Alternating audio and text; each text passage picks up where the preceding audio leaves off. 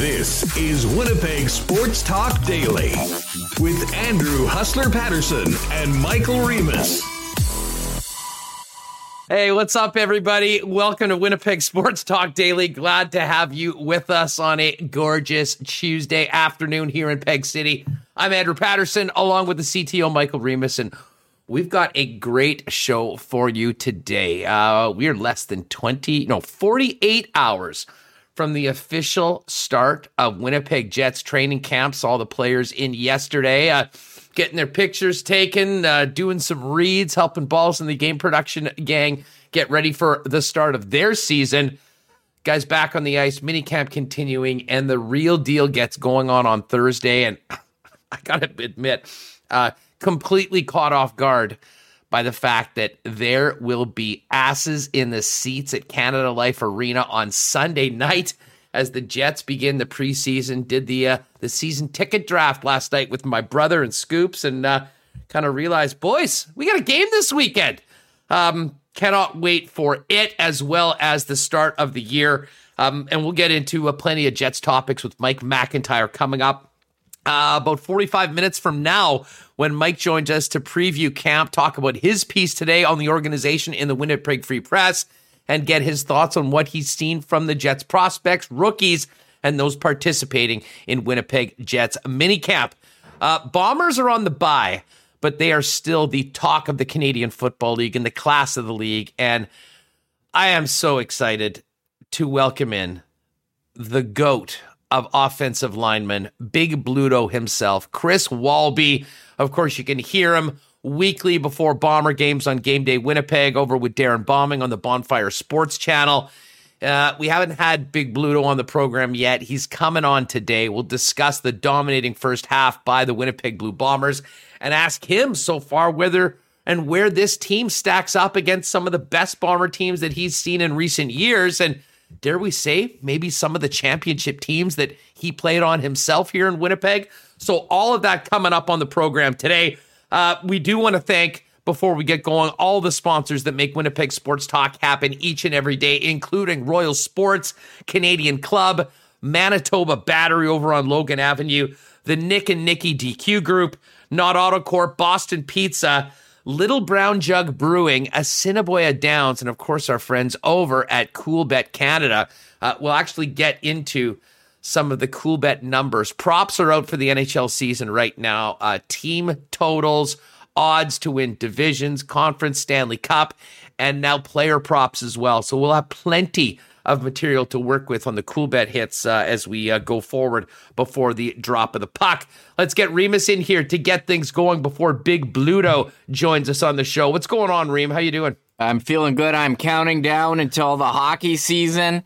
I'm starting to, my friends are messaging me, okay, are we doing this pool again this year? And I don't know, I'm looking at the Coolbet lines.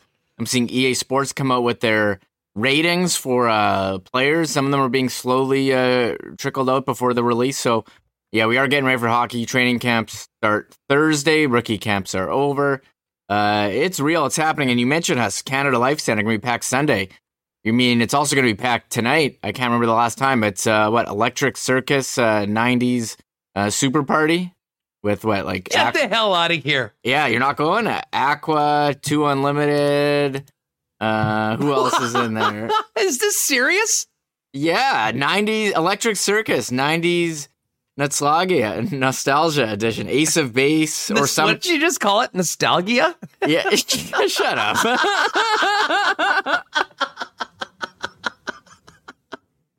I'm pretty sure that's what I heard. Nah, you know what? You know, man, you're not going to Vanga Boys, Aqua, 2 Unlimited, Eiffel 65. You're telling me there's going to be a live performance of the Bingo Bus tonight? Yeah, I think so. Canada Life Center? Yeah, I would go for that. Oh, God, this is going to be in my head all day now. Thank you. I'm thinking about, I love Aqua. I want to see them live, so. Jet Oil Tom is fired up for Barbie Girl. Yeah, they have better songs than that, but that's their biggest hit. So, you know what? Obviously, this was completely off my radar, like many things, including yesterday's federal election. But I mean, Is this the first arena show? I knew there was a couple outdoor shows, but yeah. Has there been anything else inside Canada Center yet? I'm not sure. I know there's been I saw everyone on my Instagram was at that EDM show. What was it? Loud Luxury before. I saw that one. People were at that. There was another show at Shaw Park. That was out at the Downs, that Loud Luxury. Did you go to that? Were you? No, I didn't. I'm sure Chow Dog and a few of my other buddies that are big EDM guys were there doing the Jersey Shore fist pumps all day. This might be the first one. I haven't been. Concerts are on the way back, so I have tickets to Rage Against the Machine in June, but I could be talked into this one, and I don't know. I'd have to get some childcare if I want to go with my wife, though. Hey, just quickly, I will address something in the chat. Leslie Mishnak asking, is that an Oilers hoodie, Huss, on WST? Seems sacrilegious. Of course it is not. This is a Chiefs hoodie. Okay. This is not an Oilers hoodie. And some people know this, some people don't. I worked for a year for the Oilers, and I did come back with some Oilers stuff.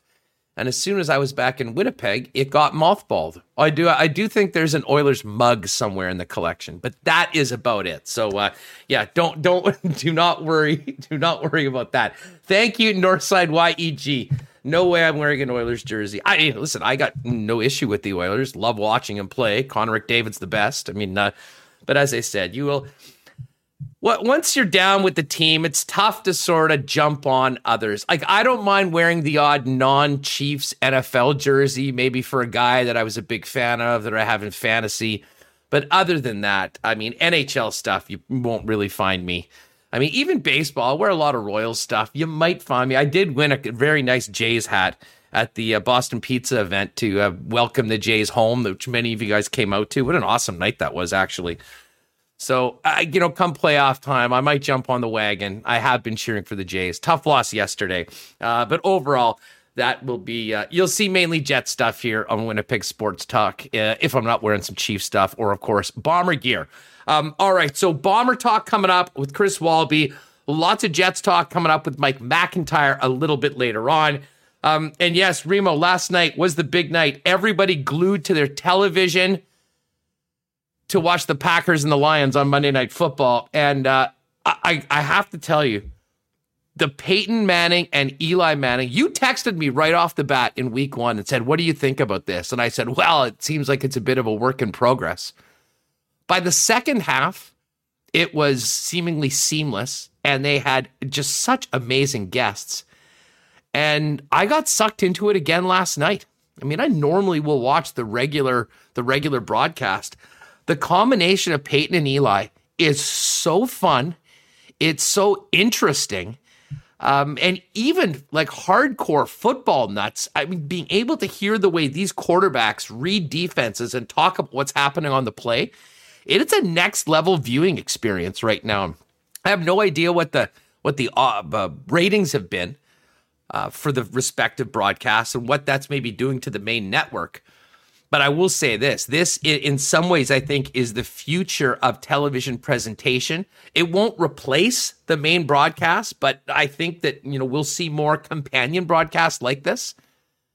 I'll also say this, there's going to be a lot of imitations of trying to do what Peyton and Eli are doing. They're going to fall flat on their face because they won't have all the intangibles that the Manning brothers bring to it. But Monday Night Manning, to me, maybe the best new thing of this NFL season so far. Yeah, I agree with you. There's been some fun stuff coming out of it. Hearing Peyton say that he used to, I don't know if this was a joke or not, but used to not talk about plays after the Patriots used their locker room in the Super Bowl, and because he assumed it was bugged, and he would hold court in the corner of the shower.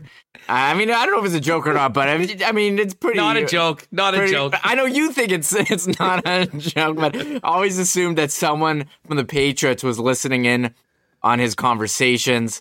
And I think just hearing him, describe what he would do on certain plays, I agree it's incredible. He's, one of the greatest to ever do it.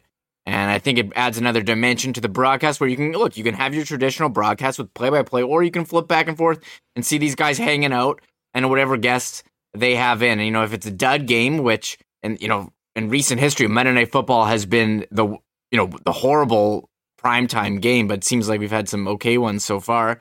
You can hear these guys just chat and talk about whatever and actually learn stuff, that's more inside football than you'd get from a traditional broadcast. So I like having the option, and I agree. I think this is going to be imitated going forward. Yeah, they had some neat guests last night. Favre was on, and you know what? It was a little tough to watch Brett. He's been pretty clear about some of the things that he's been dealing with post playing career, and there was no tougher SOB in the NFL than Brett Favre. I mean, playing week after week, game after game, with the punishment that he took. He himself came out with that bit saying, I wouldn't let a child under 14 play professional football or play tackle football at this point. He's not saying, you can't play once you get to be high school or into college, but I think he's wearing it a little bit. And that of course is unfortunate. Patrick Willis is pretty good. The star of the guest that was Pat McAfee. And he told a story about Peyton. He was a young player on the Colts. They were at a casino, and Manning walked up to the roulette table. Everyone's losing their mind because Peyton's there. People are wondering how this guy, Pat, at the table knows him. And he says, ooh, that red 18's looking pretty good. And everyone at the table threw it all on 18. And sure enough, 18 came up. Everyone went crazy. Peyton leaves. It was a lot of fun. I did see Leighton Janice asking, where can you see it? Oh, Gary Croft, what channel are you on? So here in Winnipeg, our main TSN channel is TSN 3. That's the channel that the Manning brothers have been on. The main broadcast has been on TSN 1. I know a lot of people have the DAZN subscription. I don't believe it's available through that, but that won't break Michael Remus's heart, as he's an avowed opponent of DAZN since day one. I don't know anything about DAZN. I have them muted on Twitter. There's like events that I have no idea are going on, and they ruined the NFL in Canada, ruined it, and that's why that's why it's now available on cable, the Sunday Ticket, and Red Zone is also available on the TSN streaming as well. So you don't need DAZN. I was choked. I mean, on my TV, there's a thing that says Red Zone, channel 1036, and then it says, and I was get so the fired app. up to watch it, and then get the app. Yeah. Paying for cable. Do you really want to drive us? It's built in. If you pay for TSN cable, you can just log in on their site with your cable provider and get it on the app. Red Zone is a time. game changer. If you haven't dived, especially if you're playing fantasy or betting on games and you haven't had the NFL Red Zone experience, you're definitely going to want to do that. All right, we're going to talk some pigskin, 3-down style, the first place Blue Bombers with the big guy, Chris Walby. Before we do that, I want to let you know about our newest sponsor and great friends of Winnipeg Sports Talk, Donnie and the gang down at Manitoba Battery at 1026 Logan, 783-8787, online at manitobabattery.com. They are the battery experts for all things here in Winnipeg. When I say all things, I mean automotive, I mean industrial, farm batteries, power sports, ski-doos, sleds, even UPS backup supply batteries, heck, Medicare batteries as well. But as we get into the colder weather, the big part of the business is going to be automotive batteries. And, you might need one. You might know that you need one. First of all, don't be that guy that waits till it's minus 35 and then has an issue. Be proactive. Get on that now. And the good thing is you don't even need to leave the house. Manitoba Battery will deliver your battery to your house for less than it would cost you to go walk in and buy the same one at Costco. And that doesn't even count about the amount of time it costs to park in that place. So for all your battery needs, tell the guys at Manitoba Battery that your boys at Winnipeg Sports Talk sent you. Give them a call, 783-8787, or hit them up online and find out more on all their products and services at manitobabattery.com. Hockey season's right around the corner. Talking to the guys at Royal coming off that insane tent sale. Finally, the tent sales are back at Royal Sports. And the new NHL merch is all coming in right now. And I know many of you might want a new Jet jersey. We're going to be wearing those beautiful Heritage Blues 14 times at home this year. Saw Nate Schmidt rocking one of those yesterday. Have a feeling there might be some 88s going out the door. Maybe a new Brendan Dillon. Or some of the other new players on the squad. You can get it all taken care of in time for even Sunday's preseason opener over at Royal Sports. While you're there, check out the Bomber gear, all the NFL merchandise, And if you're a hockey player in this city, you know that Royal Sports for 35 years has been the hockey superstore in the Peg. Pop down and see him and get ready for the season at 750 Pembina Highway. And without a game this week, we'll wait until the following week for our next big Friday marble race for Canadian Club. But we want to thank Canadian Club for their support of the Bombers as the official spirit available throughout IG Field, as well as their support of Winnipeg Sports Talk. And no better nightcap than a CC and Coke, or maybe a CC and ginger ale. You can pick it up at IG Field, and you can get the great taste of Canadian Club at your local Manitoba Liquor Marts location. All right, the Bombers are 6-1. I'm excited about that. I'm excited about a lot of things right now, but nothing more than welcoming in the big guy himself for the first time to Winnipeg Sports Talk. You know him as the greatest offensive lineman in CFL history. You know him as Darren Bombing's cohort on Game Day Winnipeg over on the Bonfire Sports Channel. And you also know him as the namesake of the Walby Burger, available at IG Field. Let's bring in the big guy now, Chris Walby. Bluto, what's up? Thanks so much for doing this. It is great to talk to you, my man. Hey, thanks for having me, guys. I mean, the biggest thing is what took so long? I've been sitting by that phone waiting for Michael Remus to call me for, I don't know how long. Now I'm like, I feel fulfilled. I didn't want to bug you during the summer. I know you live at times a life of leisure, often with a cold one in your hand, enjoying time out at the summer. In all seriousness, though, how was the summer for you, big guy? Fantastic. I spent a lot of time at the lake. The only thing I got complaints about is I don't know why the water's so dang low, but we mucked through it, I guess you could say, in a way. But it's nice to have a pontoon boat. You stay a little higher in the water. But no, it was a great summer. The weather was fantastic. And as you say, we tipped a few cold ones this summer, and I continue that. I think the fall will be just as good. Well, and Bomber fans are tipping a few cold ones right now because, man, this team is getting it done. It's such a weird place for Bomber fans, I think, to be in, Chris. I mean, when you go back to 2019 and you think about the path this team looked to win the Grey Cup, I mean, even with a few weeks left in the season, no one really thought that was possible. The quarterback position was a mess with the injury to Nichols and Strevler being hurt and struggling. Zach Caleros comes in, doesn't play. I mean, I don't think anyone could have possibly imagined what was to come over the course of Zach's 4 starts. And then you come to this point in all of our lives where everything's shut down. We miss a season, come back, and you wonder how this team will look, even with many of the same faces, once things get back on the field like 18 months later. I think it's safe to say that the first half of this CFL season for the defending champs has gone about as well as anyone could have imagined. What have you thought about this team from Game 1 through Game 7? Well, I think it's interesting you talked about that. I mean, the fact that I think Wade Miller, Kyle Walters, and, Coach O'Shea, which is, hey, happy birthday, Coach O'Shea, today. You know what? I think they developed this crazy culture out here where everybody wants to play in Winnipeg. When you see Alden Darby get traded here, he said he wasn't sure, he's a, lifelong Argo, and all of a sudden he comes here and he goes, wow, what a culture, what a climate here, what a bunch of characters here. They got a lot of love for a lot of respect for each other. They have a veteran squad, and you have to have a veteran squad to win in this league. I mean, you got a guy by the name of Zach Caleros who is, he reminds me back in, I think it was 2015 when he played for Hamilton. He was having that MOP type year and they got hurt. Well, right now, knock on wood, he's not, but I'll tell you right now, is he lighting the league up? They just have, there's no real weakness. And I know you're going to hit on one part of it. I mean, obviously offense is doing everything they have to do. The defense has been lights out.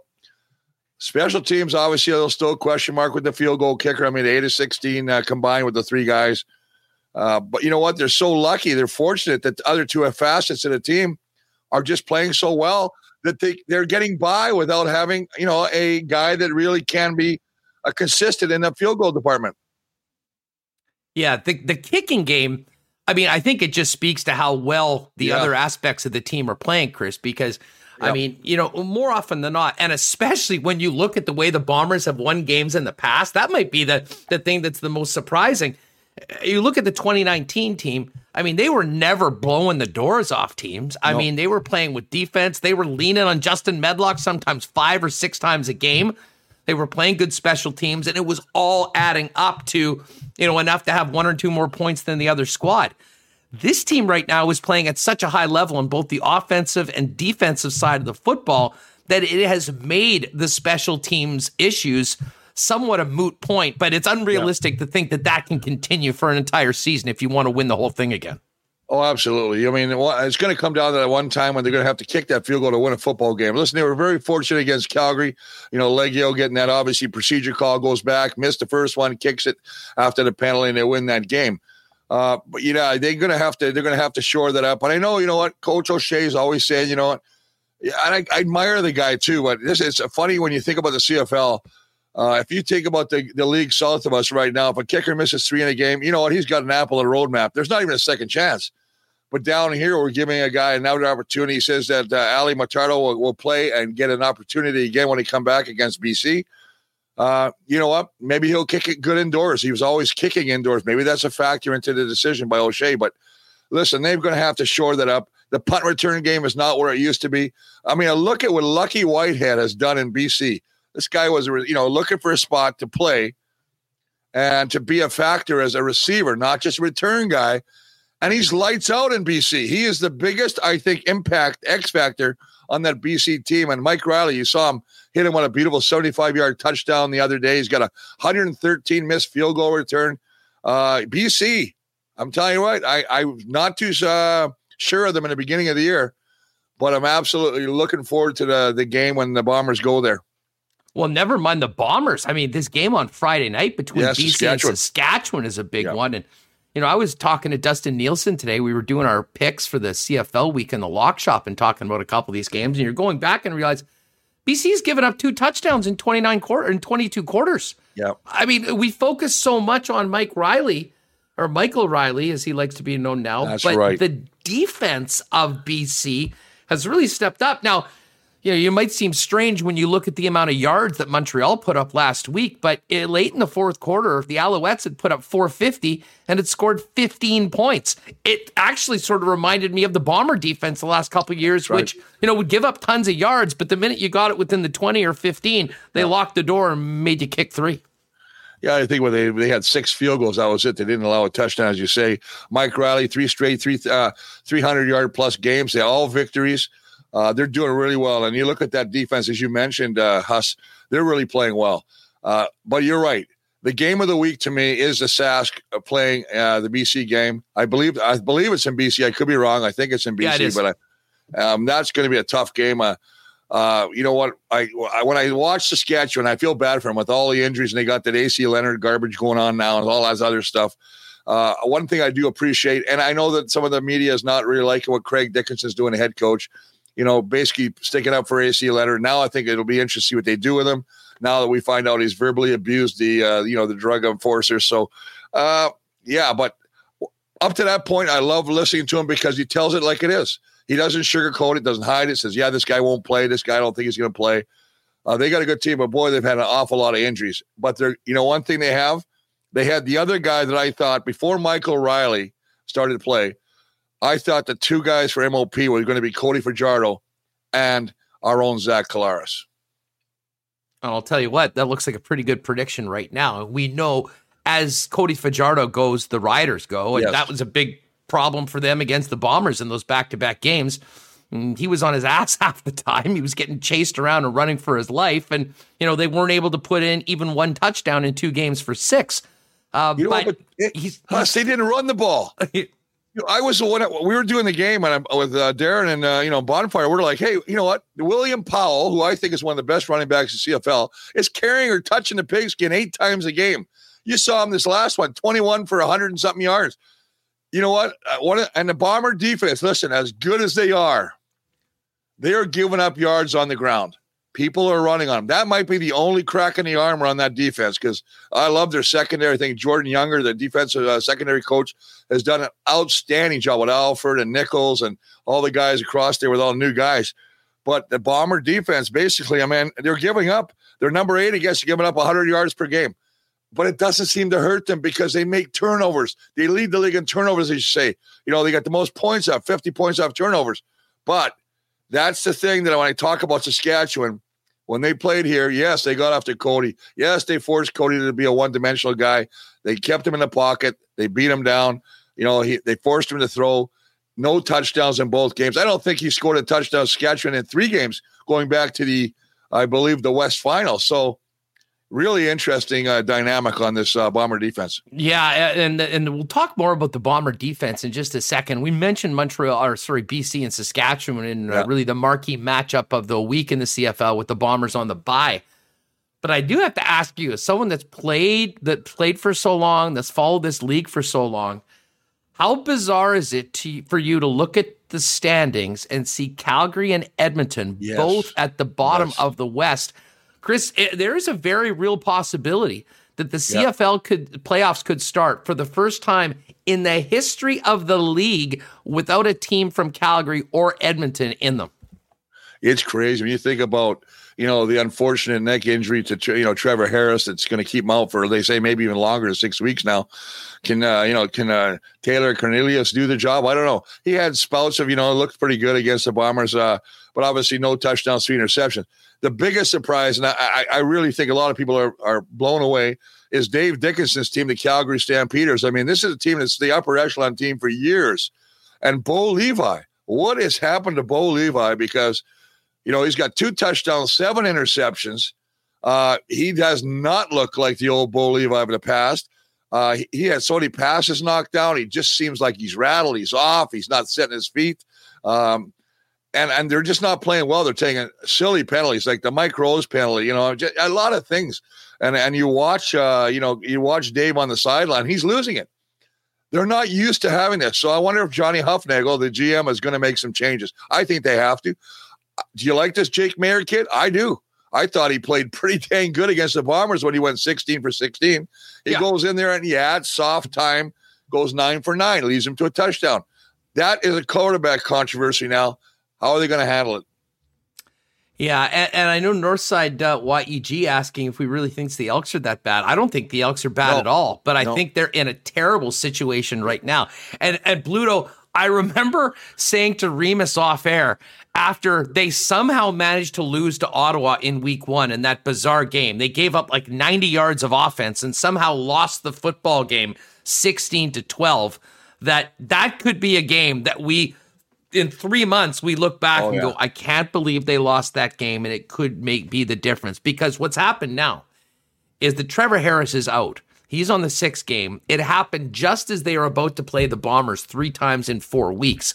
And, get your thoughts on Cornelius. I mean, I thought he did some things quite well. Yeah. But, man, when you turn the football over the way they did, resulting in 2 touchdowns, you're simply not going to win. And the problem with Edmonton is their schedule right now, the fact they don't have their starting quarterback. And if they don't get any wins against Winnipeg in this 3-game series, then you're playing a ton of catch-up, and unfortunately for a team like the Elks, this is a 14-game season, not an 18-game season, right. And they're going to run out of runway if they can't start getting some points right now before Trevor Harris gets back. Well, here's a hypothetical situation. You're looking at what Paul LaPolice is doing in Ottawa. They're having a really rough go. Matt Nichols, who, obviously, the Nick Arbuckle thing with going to Toronto, then going to Ottawa.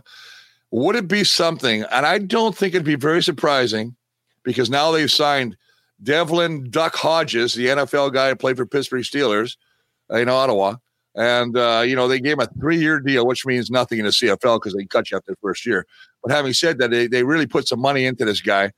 I actually can see Edmonton maybe reaching out and saying, hey, can we get, unless Matt Nichols is dinged up. I know some people are saying his arm's not as good or his shoulder's not as good. But having said that, maybe he needs a breath of fresh air. Go back to Edmonton because I think he'd help that team. I really do. I mean, I'm still a Matt Nichols fan. I still believe he can do the job. But, will it be up to him or Dominic Davis, right? I mean, they got 3 guys, but Matt's the guy that's making the dinero. He's making the big coin. They can't keep him. I don't think they can if they paid this Devlin Hodges guy as much money. Yeah, and I guess the jury's still out on Nichols as to, whether, what the issues are. The bottom line is it hasn't been good in Ottawa, and he knows Paul LaPolice very well. The one thing I'll say, I think Edmonton's good enough that you could put a Matt Nichols in. Yeah, that's what I think. Because Nichols doesn't turn the ball over. You lean on James Wilder. you do some more short passing game, which is sort of his MO, and their defense is good. I sort of agree that I think in some situations they might be good enough to win football games. That being said, I thought Cornelius did some good things on Saturday night in his first start, and I think he's certainly given them some optimism that there's more to it going forward. Chris Walby is with us. You can see him before each and every Bomber game on Game Day Winnipeg with our pal Darren Bombing over at Bonfire Sports. Bluto, back to the Bombers for a minute. Offensive line, we don't talk enough about them. Amen.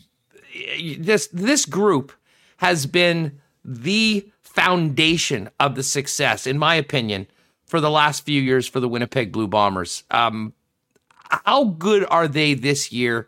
And when you look at the success of the Bombers, how much credit deserves to the big guys up front that probably don't get the headlines as much as they probably should? They always say that if you don't talk about you had a great game on offense. Listen, you know as well as I do, the game is won in the trenches, and that's both sides. And they're loaded on both sides. But having said that, Stanley and Desjardins and Michael Couture and Pat Newfield and Jamarcus, Hardrick, this is a group that's been together for so long. And, we just talk about the past game at Edmonton. Well, they brought back Sir Vincent Rogers, but they haven't had the same unit for one game this year. We have had consistency, and you have that chemistry, and you work together. There's no doubt in my mind that this is an all-star offensive line. I'm going from left to right. There's no weakness in this line. I mean, they play so well. You look at the run game. Andrew Harris is getting stronger every game he comes back. 97 yards last week. They give Zach all the time. And listen, Zach is also one of these most mobile quarterbacks that he extends plays with his feet. I mentioned this earlier. He reminds me of 2015 when he had that MOP type year. I don't know if there's anybody better in the league right now. I mean, he's leading the league in passing touchdowns, passes over 30 plus yards, but they can't do any of this without the big boys up front. And I think, you talk about a guy that I think is probably a Hall of Famer and a Ring of Honor guy, and he's going to be, that's Stanley. I think he's just a stud. Then you look at the other guy, and that's what happens when you have a one guy that, they kind of know that he's won a couple times of the outstanding offensive lineman. That guy is no slouch on the other tackle. Jamarcus Hardrick is a hell of a football player. I like him. And you got good guys in the middle. So, I mean, there is no, you know what? You always got to do this, knock on wood, because the only thing that can hurt this team, and I said this before, the only thing that will hurt this team or may derail it is injuries. Well, and injuries. It's funny you mentioned that. I was on CFL this week on the Ticats Network yesterday, and we were talking about Caleros, and and they of course know some of the injury history that he's had because it happened out there. And I said, well, first things first, the Bombers know that their season will go as far as Zach Caleros takes them. And the good thing is they've got an elite offensive line protecting him. And it seems like he's got a special comfort in the pocket right now. Yep. And that, there are times where, he has to run a little bit and he loves to, buy a couple extra seconds and create some more opportunities for him to throw the football. And that's a very stark difference to what we saw from Matt Nichols in the past.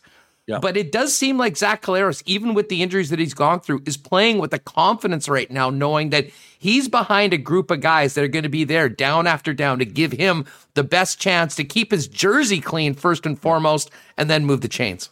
Yeah, you haven't seen him get hit very often. I mean, he gets a sack, and a lot of times it's him holding on to football. But you're right. His escapability, his mobility in the pocket, his ability to extend plays with his legs. And the thing is, he has that veteran presence where he's always looking downfield to make plays. I mean, when you talk about that, I just mentioned, the fact that he's thrown himself, I'm not talking about Sean McGuire because he has one, but 14 passes. This is a team that used to dink and duck. And we talked about Matt Nichols, right? It was little short passes and yak yards after the catch. Well, these guys are they're exploding. They're big-time plays all the time. Nick Dembski, who might be the most underrated receiver in the Canadian. This guy is a stud right now. I think he should be running for top Canadian. But boy, I tell you what, they've just got some talent. Yeah, Dembski. I was going to bring Dembski up. I may as well ask you about him right now. I mean, it's so wild that we've got this story. I mean, these three studs from the same Winnipeg high school coming out. And you know what? I also have to give Kyle Walters a lot of credit. And this is something that, we've been talking, I've been doing this since, before Kyle Walters came. And he took over a burning house. I mean, that was basically where the franchise was at that time from a personnel standpoint post Joe Mack.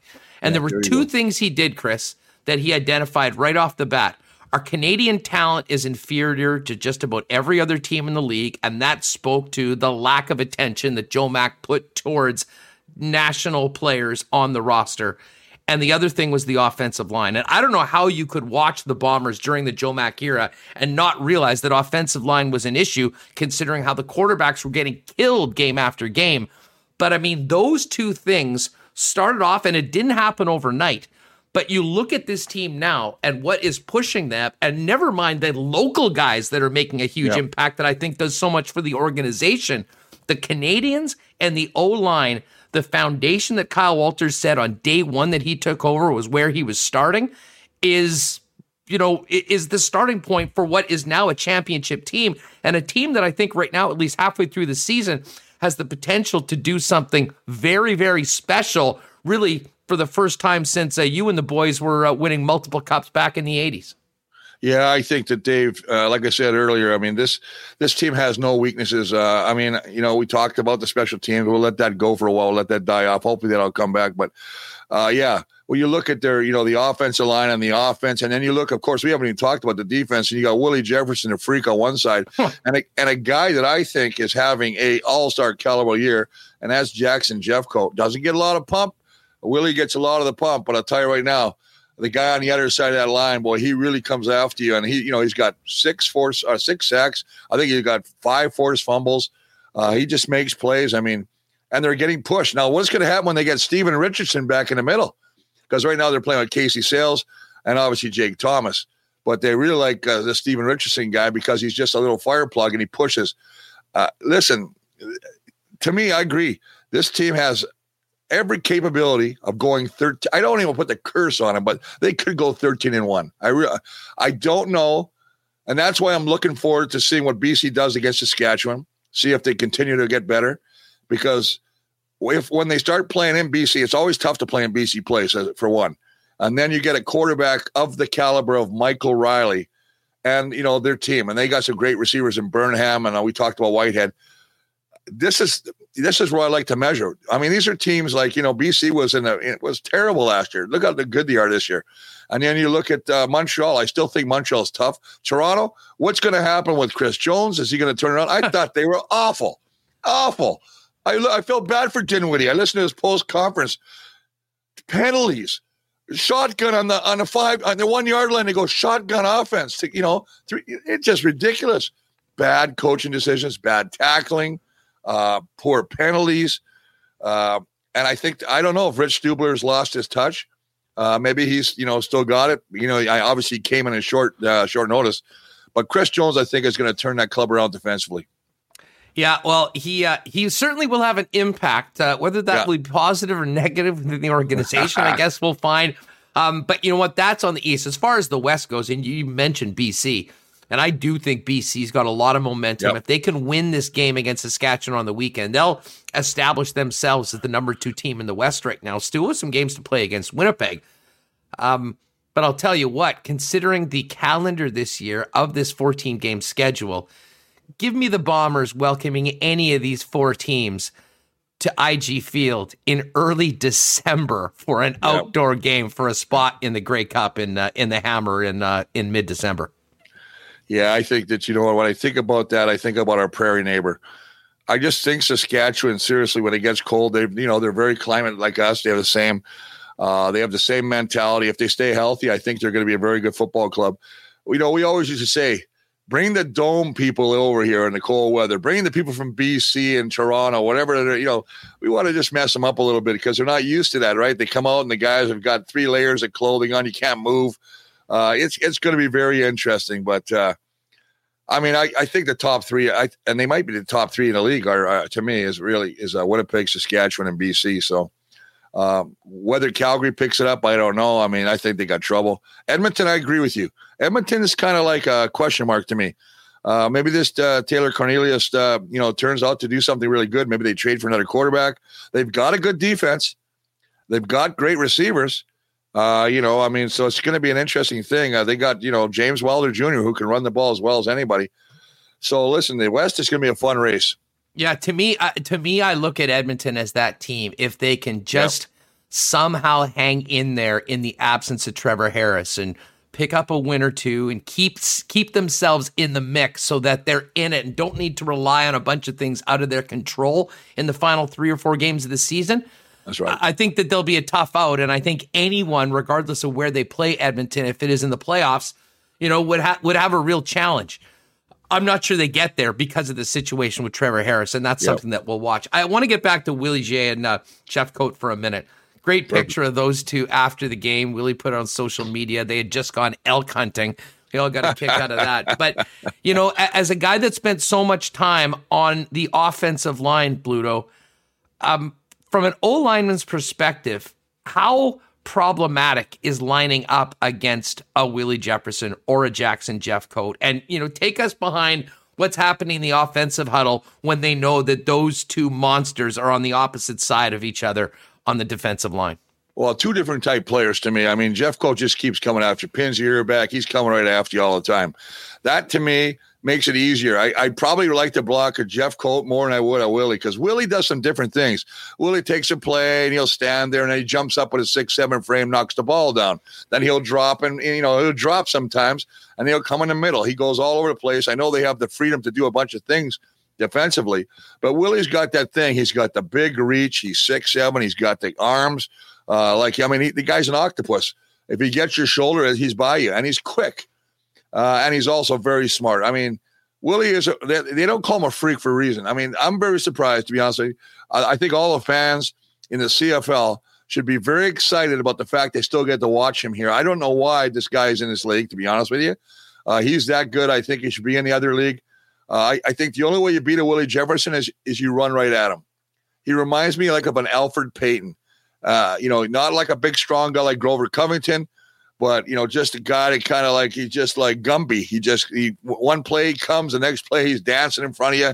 Third play he's taking off going the other side. So you got to be aware where number 5 is. The only way, like I say, is run at him, double tight him, put another guy, make that circle for him. But then they're smart. See, Richie Hall's doing a good job. Then he moves him inside. So you can't get away from number 5. He's just around there all the time. But the guy on the other side, 94, I mean, he's having a heck of a year. I like Jeffcoat, but I'd rather play a Jeffcoat than a Willie. Well, and I'll just get your thoughts on Big Hill this season, because I tell you what, dude, he looks like he is I don't know, he looks like he benefited from the year off. I mean, he's in incredible shape. I mean, he's playing. We talk a lot about Willie and some of the other guys, and Alford's the player of the week. To me, Adam Bighill in the middle is playing some of the best football we've seen of him in the Canadian Football League, and that's a very, very high bar. Yeah, he's so smart. He's so intelligent. He studies so much. I mean, he saw his off-season workout, a lot of plyometrics, a lot of stretching. Like, you see his flexibility. He's a big boy. He can hit. He loves it. He's fast. I mean, look at what they did when they rotated him to safety, and he made that incredible interception off Saskatchewan. He went downfield and made a grab off the ground. And then last week, he's always around the football, as indicated by the fumble, the strip sack, and he takes him against Edmonton for a touchdown. He's second or third leading tackler. He calls all the defensive schemes. He knows what he's doing. He gets everybody in the right spot. This is a team that's got a bunch of new guys in the secondary, and they're all playing as a gelled unit. And a lot of it is when you go down, we used to call it the pyramid. Your tackles, your middle linebacker, and your safety. And we got a great safety, too. And I'm not taking anything away from Big Hill, but Brandon Alexander is playing heck light outs, too. Well, he is. And I mean, all those guys, the big concern coming in was, we have no DBs. It's all new guys. We're talking about a rookie being the player of the week in the CFL, the pick 6. I mean, that really flipped the game with DeAndre Alford. You mentioned Dietrich Nichols. Full credit to those young men for coming in and, absolutely, fitting in almost seamlessly into a championship level defense. But at the same time, those players certainly being helped by the excellence around them in that defensive unit. Oh, absolutely. I mean, we talk about a lot of things. Each benefits, right? If you get great coverage in the secondary, your defensive line can get, or linebackers can get the quarterback. But if you have a great linebacking and defensive line, obviously they push that quarterback to make decisions a lot quicker.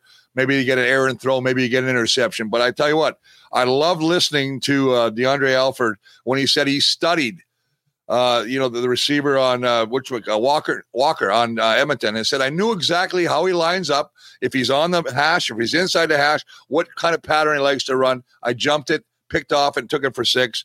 Smart guy. That's film study, and that's exemplified right there. All right, Bluto, last one for you. We cannot forget the birthday boy. It's been pretty amazing to see Mike O'Shea form the culture of this football team, go through some real tough times early on, and now obviously get to the top of the mountain in 2019 and continue going forth. You mentioned what he has meant, the player that he was, and now what he's meant to the culture of the Winnipeg Blue Bombers, but just your thoughts on the job that Mike O'Shea is doing and what he has created here in Winnipeg that right now sits at the top of the league midway through the season. Well, the players love him. That's the biggest thing. He's a player's coach. He protects everything. He keeps everything inside. He's a human umbrella. You can't get to him. You can't get stuff on players because he protects them all. I love the way the guy played. Listen, the guy's a leading Canadian tackler, I believe. I played against him. He was tough as nails back then. He's tough as nails right now. I love the fact that he's a guy that likes to go hunt and have a cold beer. He's my kind of guy, man. I mean, I would love to have had a chance to play with him as a teammate. I just think he's created a culture here. And that, again, you hit it on the head, Huss, when you said it. It starts at the top. Kyle Walters, Wade Miller, now Coach O'Shea. All these guys have created this atmosphere, this culture where you got professional chefs cooking lunch for these guys. Man, I never would have left the damn locker room. I'd have stayed there all the time. Hey, so, I just like what they're doing. They're also all Canadian. There you go. I was asked about this yesterday in the program, and, we just sort of think of these guys, the guys running the Blue Bombers, but how important do you think that is for the success? Like, they seem to understand this league, what makes it tick. And I give Wade a ton of the credit for the way that, he's put this all together, the guys that he's put in these jobs, the way they treat the players, because they seem to have organizationally a leg up on a number of their counterparts in the CFL right now. Well, you mentioned Joe Mack. Perfect example, right? Half Clueless. The time he was in the States, he didn't really care. A lot of these guys that come up from the States too. We've had Darryl Rogers. He was good to the O-line, but a lot of these guys come up with the mentality that, you're Canadian. You are not as good as an American guy coming out of university, and especially if you come from a big school like an LSU or an Alabama. Most of those guys, go to the NFL, but still. That was the mentality you had to fight back then. And I think Cal was the first guy that recognized, when I played with Cal Murphy, Cal was one of the first guys as a GM and as a coach who said, we need Canadians. And then it fell off when Ryan Bolt came. And then Joe Mack. And Joe Mack, I think, basically destroyed that organization, I think the fact that you hit on the head, the fact that the Canadians understand this game, they understand what it means to win and what do you have to have, the ingredients you need to make a perfect pudding. That's what they're doing. Walby, you are the best. It was so great to see you at the Banjo Bowl, and what great day that was for the team and, of course, for the Blue Bomber fan base. And obviously, I think everyone here loving the fact that you're still chopping it up with Darren over at Bonfire Sports before each game. We will do this again very soon. Thanks so much. If I was here, I would cheers you with the cold little brown jug, but we'll have to wait till we meet in person to do that. Maybe for a road game sometime, big guy. There you go, brother. I'll tell you what, anytime, guys. Thank you for having me on. It was a pleasure, brother. There he is. The best in the biz, Chris Walby at Big Bluto 63, joining us in Winnipeg Sports Talk, talking about the first place Blue Bombers. Man, he's a joy to talk to. What a legend. Great to have him on the program. And yes, if you haven't checked out Game Day Winnipeg over on Darren's YouTube channel, make sure you do that before each and every Bomber game. Bombing and Walby break it all down for you and get ready for a kickoff. All right, Mike McIntyre coming up. We're going to switch from the Blue Bombers to the Winnipeg Jets. Before we do that, a big shout out to Nick and Nikki in the DQ group for their great support of Winnipeg Sports Talk. 4 locations in Winnipeg: DQ Northgate, DQ Polo Park, DQ St. Anne's. I guess 3 in Winnipeg technically, and 1 just outside the city in Niverville. The amazing Ultimate Grill Burger, fries, chicken fingers. I mean, a great place to eat. But the ice cream is always the star of the show, whether it's a Blizzard, a Dilly bar, Buster bar, maybe to take home for the kids, or one of those amazing DQ ice cream cakes. Nick and Nikki have you covered at any one of their 4 locations. And if you'd like to order a cake, do it online in advance. Hit them up on Instagram at DQ Manitoba. They'll have it ready and waiting for you, quick and easy to pick up at any of the 4 Nick and Nikki DQ locations. Of course, Not Auto Corp, great sponsor of ours from day number 1. They've just opened up the new Winnipeg Car Lab over at Waverly and McGillivray alongside Not Auto Corp. The Car Lab will be doing wraps, tinting, striping, as well as rims and other modifications. If you're into that sort of thing or think you may have a need it, maybe a corporate wrap, hit them up. You can get them, of course, by going down to Not Auto Corp, or you can follow them on any of the socials at Winnipeg Car Lab. And they're also doing that great contest to win a Tesla for a weekend. And as far as the main dealership, if you're looking for a new ride, why not get the car of your dreams at a great price with the help of the Not team? Waverly and McGillivray, or check them out online at not.ca. I know many of you maybe headed out last night for a couple of cold ones, maybe some wings and a pizza. No better place to do that for Monday Night Football or any night than Boston Pizza. Jets season just around the corner. We'll be getting together again to watch those games. Of course, the Thursday nighter coming up, Ryder Cup on the weekend, Blue Jays playoff race. It's always on in the Boston Pizza Lounge. But if you're planning on doing it at home, they'll bring the great taste of BP right to you. You can order online at bostonpizza.com. All right, let's get to some Jets talk. We are less than 48 hours from the official beginning of training camp. And it's been a minute since we've had our pal Mike McIntyre on the program. Mike joins us now to get ready to get things going for a hockey season in Winnipeg. Mike, what's good? How are you, my friend? Hey, Huss. Always good. Best time of the year, I think, for sports. I love September, right? You get MLB stretch drive, NFL kickoff, CFL in full flight, and of course, hockey gets going. And it's a great time of year to be a sports fan or a sports reporter or broadcaster, that's for sure. No, it is all happening right now. I mean, these few weekends with the NFL getting going. I mean, the Banjo Bowl week for me is always incredible. You got the Banjo Bowl on Saturday. They had that CFL triple header and then the full slate of NFL games. And, you know, it also means that hockey season is just about here. Now, players all in town. They went through the media stuff yesterday, got their hair done, and got some nice pictures for the Jumbotron and Balls in the Gang for everything that they'll be doing video-wise over the course of the year. I know there's the dreaded fitness testing that will happen over the course of the next 48 hours, but then we are live with Jets training camp on Thursday. But before we talk about Thursday, I know you've been taking in mini camp. I mean, we don't really spend too much time on it because in a lot of ways, it's just a way for these younger players, in my opinion, to prepare themselves and get ready for what will happen in main camp. But there are a number of new faces and some new names that have been unfamiliar to Winnipeg Jet fans. I mean, take us out to minicamp. I mean, anything sort of stand out for you? Any players that have maybe said to you, Mike, that they're ready to go up against the big boys come Thursday?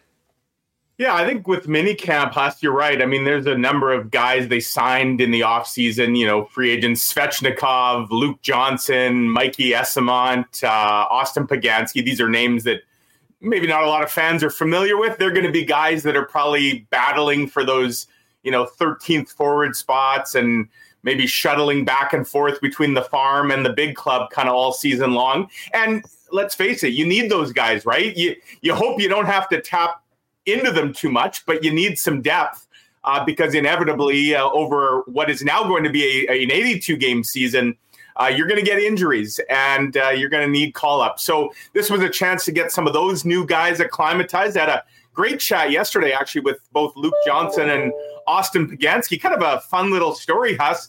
These guys were teammates. In fact, they were line mates on UND 5 years ago when the Fighting Hawks won the Frozen Four. So these guys played just a couple hours down the highway together in North Dakota. Luke Johnson's actually from Grand Forks, and Austin Pagansky, how's this for a small little hockey story? His parents and Nate Schmidt's parents live on the same street in St. Cloud. These two guys, these two guys went to the same high school together, and now they're both members of the Winnipeg Jets organization. So, had a good chat with them. I think a lot of eyes, though, at least mine, and I think a lot of other scribes that were down there, were certainly on the big guns, right? The Cole Perfettis, the Ville Heinolas, David Gustafsson, Christian Vesalainen. Let me say this, Huss. I talked to David Gustafsson yesterday. He has looked really, really good. He is a big man, and he's still a young man for sure. This is a guy that was the most valuable player for the Moose last season. Jets fans, didn't get to see a whole lot of him. He played a few games, spent some time on the taxi squad. To me, and when we get going here on training camp this week, David Gustafsson is the guy that has the biggest chance. And I'd throw Christian Vesalainen into that mix as well, because as we know, there was some turnover this summer. The entire fourth line is gone, right? The Dirty 30s, Perreault, Lewis, Thompson, and of course, Mason Appleton's now in Seattle. There are some jobs to be won on that fourth line, and perhaps, as a third line winger with Kopp and Lowry. And I would put Gustafsson and Vesalainen certainly on the top of the list of guys that are going to be fighting for those jobs. And they both, to me, looked really good, especially Gustafsson. Again, you have to take it with a bit of a grain of salt, who they're out there with. It's not the elite of the NHL. That'll happen starting Thursday. But David Gustafsson looks to me like a guy who's ready to grab a job, whether it's the fourth line center or perhaps he shifts to the wing. As he said yesterday, he's willing to play anywhere in the lineup if it means getting in the lineup. Yeah, and as we transition to the main camp, there's a number of stories, and we'll talk about Pierre-Luc Dubois quite a bit, I'm sure. But unlike the defense that seems pretty set, it's almost a reversal from what's happened in the last few years. More unsure of what the defense was, but having a pretty good idea about, maybe too many guys for not enough spots up front. Completely reversed this year, Mike. And when we get going with Thursday, everyone's going to be watching the Scheifele's and Ehlers and Wheeler just to see how they're doing as they kind of get into the preseason. But I think from day one of camp, the competition amongst the likes of Vesalainen, Toninato, Jansen Harkins, David Gustafsson, Riley Nash for the spot alongside presumably Lowry and Kopp, and a starting spot on line number 4, right. To me is the most interesting part of this training camp, because to be honest, ever since those trades were made and Paul Stastny was re-signed, we've talked a lot about the excitement of the upcoming season, but there hasn't really been any big issues with the team. No. Now, I'm not sure this is much an issue, but it's still very much up in the air as to how that all shakes out. Yeah, you just identified. I think there's four forward jobs that are up for grabs, right? Like, it's pretty clear who the top 8 are in the forwards for the Jets, and I would argue it's also pretty clear who the top 6 defense are. Paul Maurice last week, he talked to us just when development or minicamp got underway. He didn't name the names, but he actually flat out said, I know the 6 guys in my head that are going to be on my blue line. He wouldn't tell us who's going to play with who, but I think we all know who those 6 guys are, right? DeMello, Stanley, Pionk, Brendan Dillon, Josh Morrissey, and Nate Schmidt. And you got Nate Beaulieu, who we're told is 100% ready to go. Is he the 7th defenseman? Obviously, Sami Niku's no longer part of the organization. And if Beaulieu's there, I know Ville Heinola fans aren't going to like to hear that, but the fact is, if Ville Heinola is going to just be the 7th defenseman on the Jets, he's better off, at least to start the year, being the number 1 defenseman on the Manitoba Moose, who are also playing a full season this year, right? So I think that's the most likely scenario. Dylan Sandberg's going to be there as well. And Haas, at this mini camp, I will say, it jumped out to me. I mentioned Vesalainen and Gustafsson and Perfetti. There's some really nice, obviously, forward guys in the pipeline. The depth of the Jets' blue line, though, now, and not just at the NHL level, but the waiting in the wings level, is mighty impressive. From Heinola, Sandberg, Johnny Kovacevic, who looks like a guy that very much could be an NHL player one day. And I'd add Declan Chisholm into that mix as well. And Leon Gavante, who fans are going to get to watch play for Germany at the Olympics, setting up Leon Draisaitl for one-timers on the German power play. Like, the Jets have a lot of really interesting pieces, big but mobile puck-moving guys on their back end now.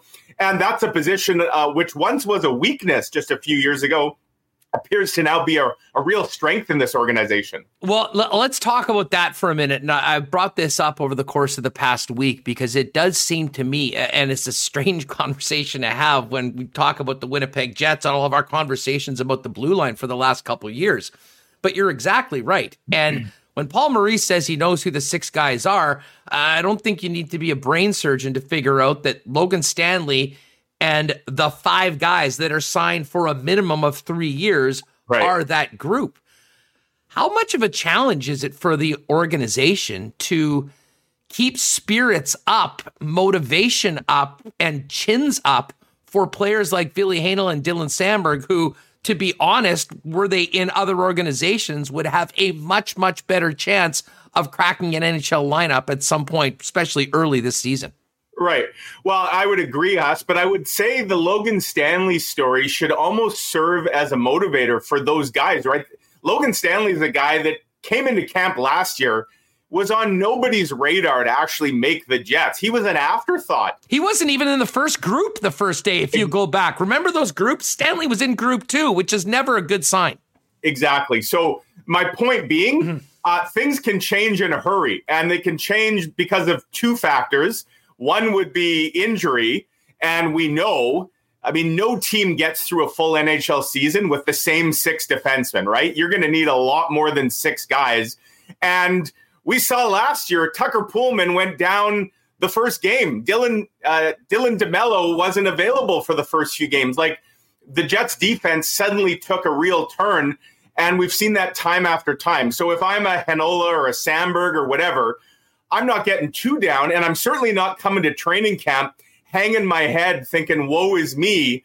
I don't even have an opening here, because that can change in a hurry. And the other thing would be performance, both on the negative side that, a guy plays his way out of a job, or on the positive side, like what Logan Stanley did last year in camp and earlier in the year. He basically forced his way into the lineup. So I would think, although I'm sure it's a bit discouraging, these guys, being pro athletes, should almost use this as an extra motivator because they know their time is coming, and they're probably not going to have to wait a whole long time here to get an opportunity. They just better be ready when opportunity comes knocking. Mike McIntyre, the Winnipeg Free Press, getting us ready for Winnipeg Jets training camp, which begins Thursday here on Winnipeg Sports Talk Daily.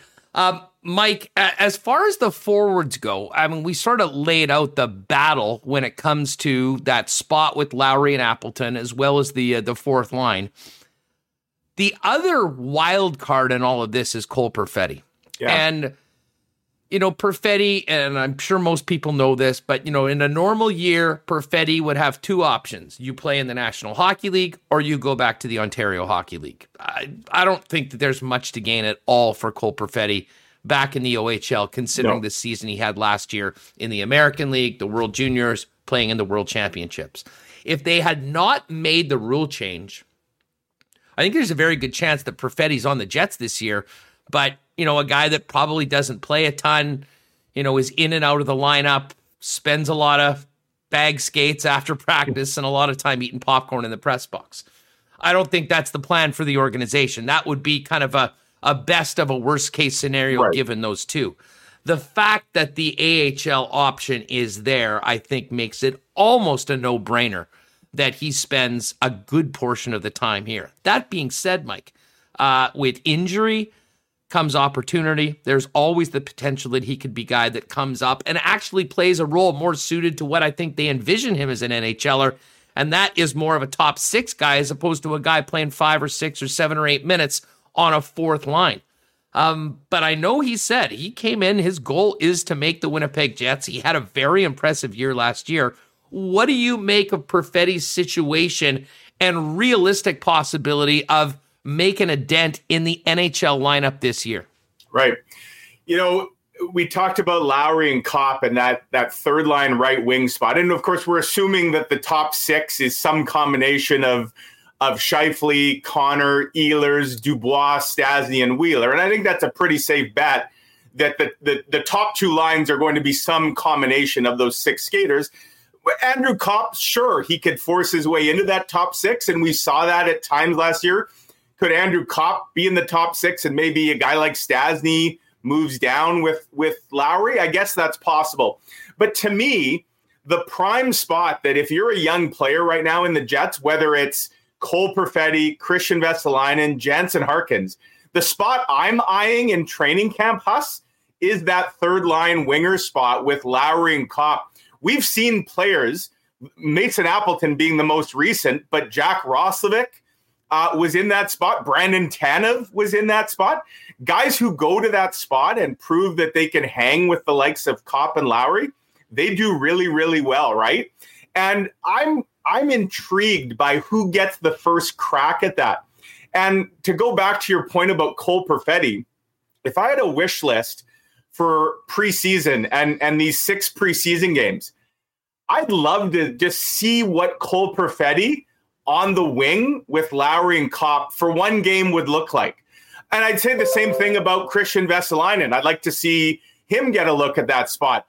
I suspect we might see Riley Nash get a look in that spot as well. That would take on, to me, much more of a checking role. Riley Nash is not a point-producing offensive guy. And it all depends on what Paul Maurice wants to do, I guess, with that spot.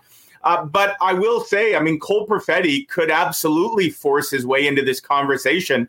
And yeah, I don't think the Jets want him sitting in the press box, as you say, eating popcorn as the 13th guy.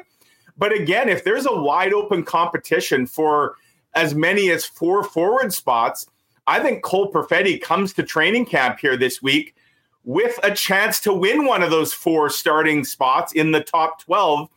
And it's just a question of where that might be and who he might gel best with. And maybe it's coming in on the wing, playing with a couple of real responsible guys like Kopp and Lowry that gets that door kicked open. We shall see. BA in chat makes a good point. There's no Mark Scheifele for game number 1 of the season. Right. Might Perfetti get a spot even higher, like essentially in the top 6 for game number 1 of the season, considering 55 will be unavailable until game 2 of 82? Yeah, so to me, that's where Andrew Kopp probably jumps into the top 6 for game 1. And you're probably looking at your top 2 centers for game 1 being Pierre-Luc Dubois and Paul Stastny. That's just my guess. I guess Andrew Kopp could center a line. We've seen him play center, but you're probably seeing Stastny and Dubois, and then Kopp moves up into the top 6 for one night only. However, Paul Maurice may actually prefer to just get his other line set, and whoever Lowry and Kopp he feels is a good fit with, maybe he doesn't want to mess with that. Maybe they're on the road to start. Maybe he wants that line set up a certain way. So there are options for sure.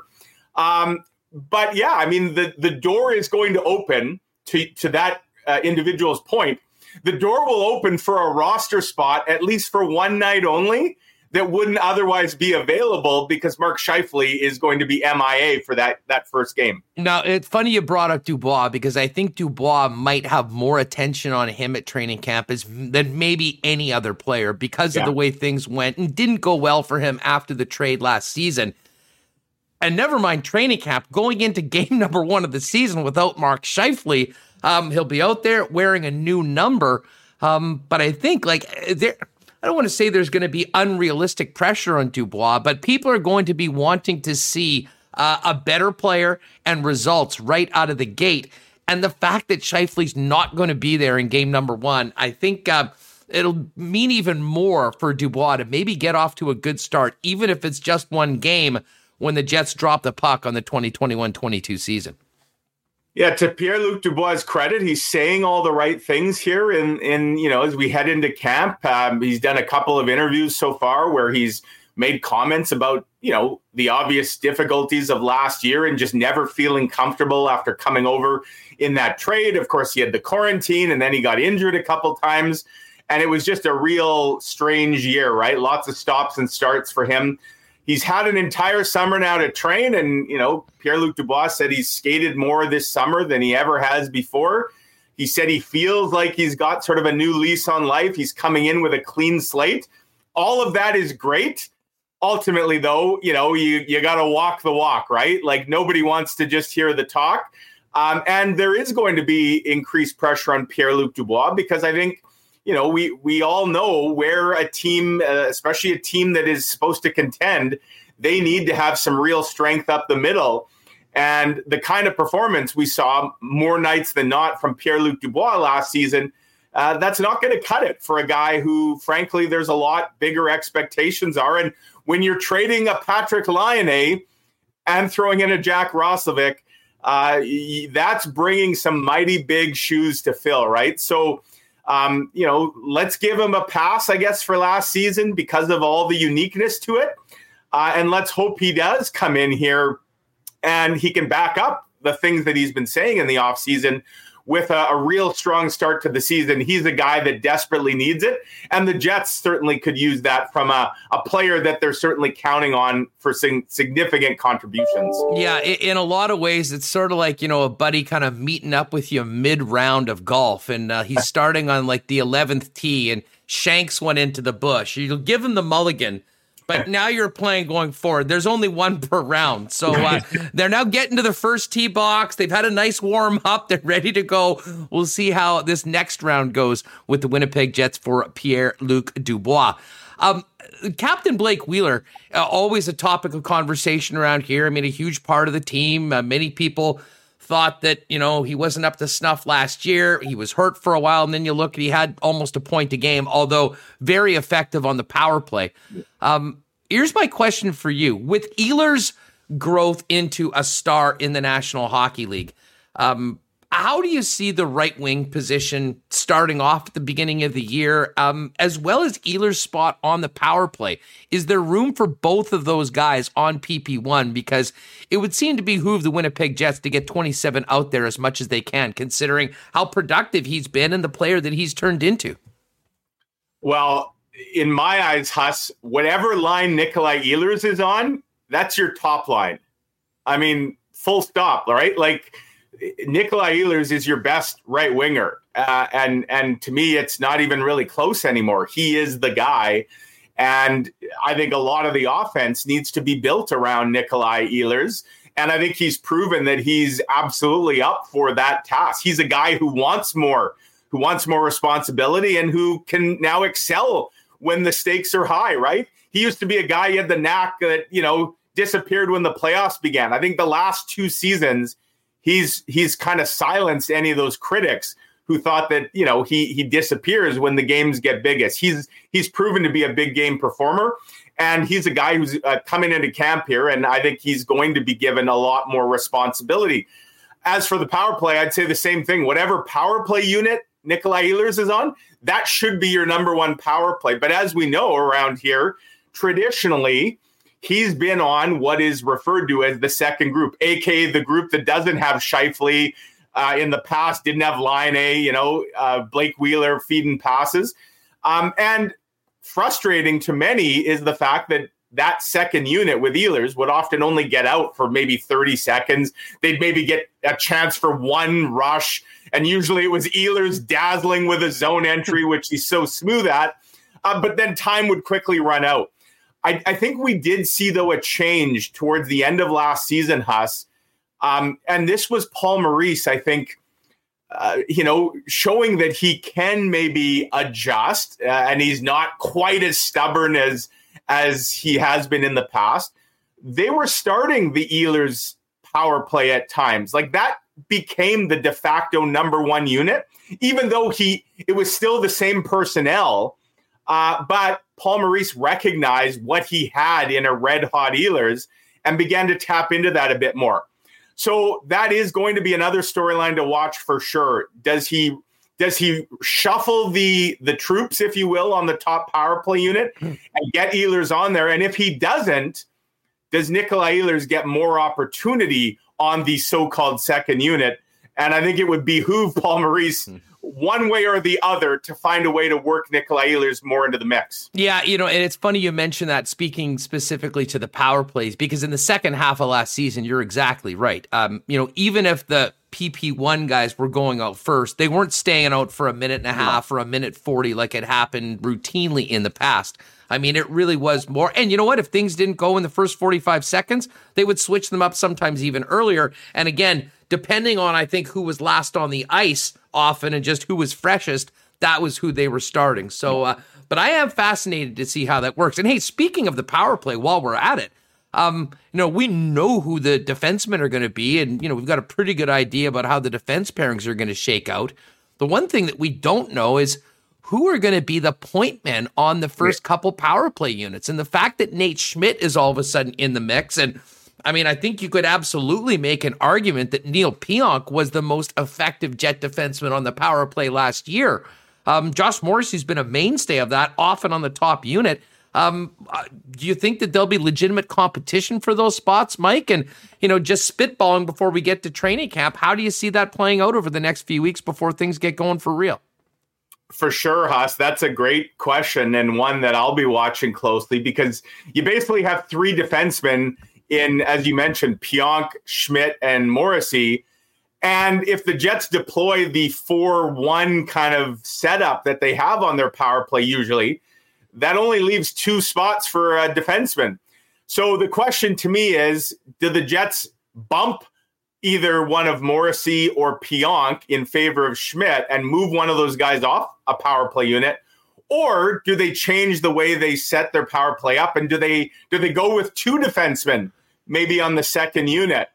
And I do wonder, to me, I think Josh Morrissey and Nate Schmidt are probably the pairing we see, at least to start, on 5-on-5. And it's probably Dylan and Pionk is probably your second pair. Maybe that doesn't happen. But if that's the case, I do wonder if Neil Pionk stays with PP1. And then maybe do you go with Morrissey and Schmidt on the second unit? Don't forget, Matthew Perreault was one of the fixtures on the second power play unit last year. He's gone. So I suppose you could stick with the same personnel that you had, which would be, I guess, Dubois, Kopp, and Ehlers, and go with two defensemen. And then that would leave, Wheeler, Scheifele, Connor, and Stasny, which traditionally was the top power play unit. So maybe you go 4 forwards, 1D on the top unit, 3 forwards, 2D on the second unit, just to try and get all those guys in the mix. But yeah, that's a great question, and something that we'll have to get sorted out here. And unlike last year, Huss, the good news is they got 6 preseason games, right? Last year there were no exhibition games, and you kind of jumped in with both feet right into the fire off the hop. They've got some time to work these things out, and that'll be one of the storylines to keep an eye on for sure. Mike, before we go, not much to talk about on the starting goaltender other than maybe a guess on an over-under as to how many games that he plays this season. But he won't play 82, and someone else has to make up those other starts, and it's Eric Comrie. And I will say this, I mean, I've been pretty clear. I think that, he's played 5 games for the Winnipeg Jets. A few of them were, pretty underwhelming performances by the guys in front of him. And I don't think we should judge Eric Comrie on 5 games with the Winnipeg Jets. He's had a great AHL career. But all that being said, he's far from proven at this level. How important is it for Eric Comrie that he have a great camp, strong performances in the preseason, and sort of before we even get to the regular season, reassure Paul Maurice, Kevin Cheveldayoff, and the Winnipeg Jets that he is up for the challenge of being a number 2 for Connor Hellebuyck for a full NHL year? Okay, so I'll start with the over-under, Huss. I'll set it at 65 for Connor Hellebuyck and give me the over. With one little disclaimer, and I do wonder how much this is going to factor in this year. Connor Hellebuyck is probably going to be the starting goalie for the U.S. team at the Winter Olympics. That's not an easy assignment in the middle of a season, right? To go over to Beijing. So while the rest of the league kind of gets their rest, guys that aren't going to be playing at the Olympics, Connor Hellebuyck's probably going to be playing some really, really high stakes hockey in the middle of a season. And so I do wonder, does that factor into his usage? Because the last thing you want is Connor Hellebuyck running out of gas in late March, early April, right? That would be the worst case scenario. And I suppose to a degree, the play of Eric Comrie will factor into how much gas they can leave in the tank for Connor Hellebuyck. Paul Maurice, we asked him last week about Eric Comrie. I asked him flat out, are you confident that Eric Comrie can be a backup NHL goaltender? And Paul Maurice said, absolutely. This is a guy, he's beloved in the room, and there's no question about it. Guys love to rally and for Eric Comrie. And I suspect we're going to see the Jets do everything they can when he's in net to try and make his life as easy as possible. That said, this is a performance-based business, right? You don't get ahead by being well-liked in the room. You got to perform. And the backup goalie position is a difficult one at the best of times in the NHL. And it's even more difficult when you're playing behind a perennial Vezina Trophy finalist, and especially on a team that is expected to go places. Eric Comrie has the job by default, basically out of camp. But there's no question, Huss, that there's going to be some early pressure when he gets in for his first games to perform. And that pressure could really be ramped up, for example, if the Birdman gets in some exhibition action and then goes down to the Moose and is playing, lights out hockey early in the year. And I suppose there would be pressure potentially to look outside the organization for a more veteran option. And we know there are goaltenders right now, guys with NHL pedigree as backups and whatnot, that don't have hockey homes right now, probably just waiting on opportunities. So, yeah, there's going to be pressure on Eric Comrie because in a league where the line between success and failure is often very thin, you can't afford, whether it's 15 or 18 games that Comrie plays, you can't just afford to sort of throw those games away and say, well, we'll get enough in the other games to kind of get us through. You're going to need Eric Comrie to play some really good hockey, and we'll see if he's up to the task. Mike McIntyre with us. Hey, Mike, you mentioned Beijing, and we know that Connor Hellebuyck's going to be there. But before we go, I wanted to ask you, what do you think the chances of Blake Wheeler playing in Beijing? I mean, I was thinking it was sort of maybe more a 50-50 chance, assuming that he is committed and wants to do it. I mean, he's already been there. He may think that time off might really help him for the second half, and I can't speak for him, but assuming that he wants to go, I've seen him on more than of the USA team list that we've seen put up by people following it south of the border. He's on more of them that he's not on. Yeah. And of course, Mark Scheifele, in his situation, battling for one of the spots on Team Canada. How extra motivated do you think Mark Scheifele is going to be in these first 3-4 months of the season to show that he belongs with McDavid and McKinnon and all the top Canadian stars on, what could be his best chance ever to represent Canada to win a gold medal right in the prime of his career? Yeah, to me, I mean, I don't buy. I know some think Mark Scheifele's position on Team Canada is in peril. I think Mark Scheifele's on Team Canada. Now, is he a top 3 center on Team Canada? Probably not. He may have to play the wing. There's going to be a lot of really good centers that are going to have to take on a bit of a different role to play for Team Canada. I think Mark Scheifele's there, but for sure, I don't think he's coming into the season just assuming he's a shoo-in. So it will add an extra bit of motivation for him. As for Blake Wheeler, that's a real interesting one to me. And if I'm the American brass, I'm looking at Blake Wheeler thinking we could have him on our team. He's not going to be playing on our top 2 lines, 5-on-5. They could use him as a 4th line right winger on a deep American team, but they could also use him as a guy on the power play, right? Everybody knows what Blake Wheeler can do and his ability to find guys in traffic and feather those passes in. That skill hasn't eroded one bit. Yeah, he's a little bit slower than maybe he was a couple years ago. And there's certain things with age and time that obviously catch up to you. His hands, his vision is still top notch. And you look at the kind of guys on the US team that, he could potentially be feeding on the top power play unit there and then playing, a lesser role 5-on-5. That's got to be enticing for sure. And, we know there's not going to be just like a training camp to figure out who's on these Olympic teams. It's going to be based on, pedigree and past performance and current performance for sure. So I think Blake Wheeler is very much on the radar. And, the Jets would love, obviously, him to get off to a good start to this season because it would benefit them. It would also probably benefit Blake Wheeler and his chances for going to Beijing. If you pump truth serum into Paul Maurice and Kevin Cheveldayoff and said that, hey, it's up to you guys if your captain goes to the Olympics, you think they'd rather have him take a month off?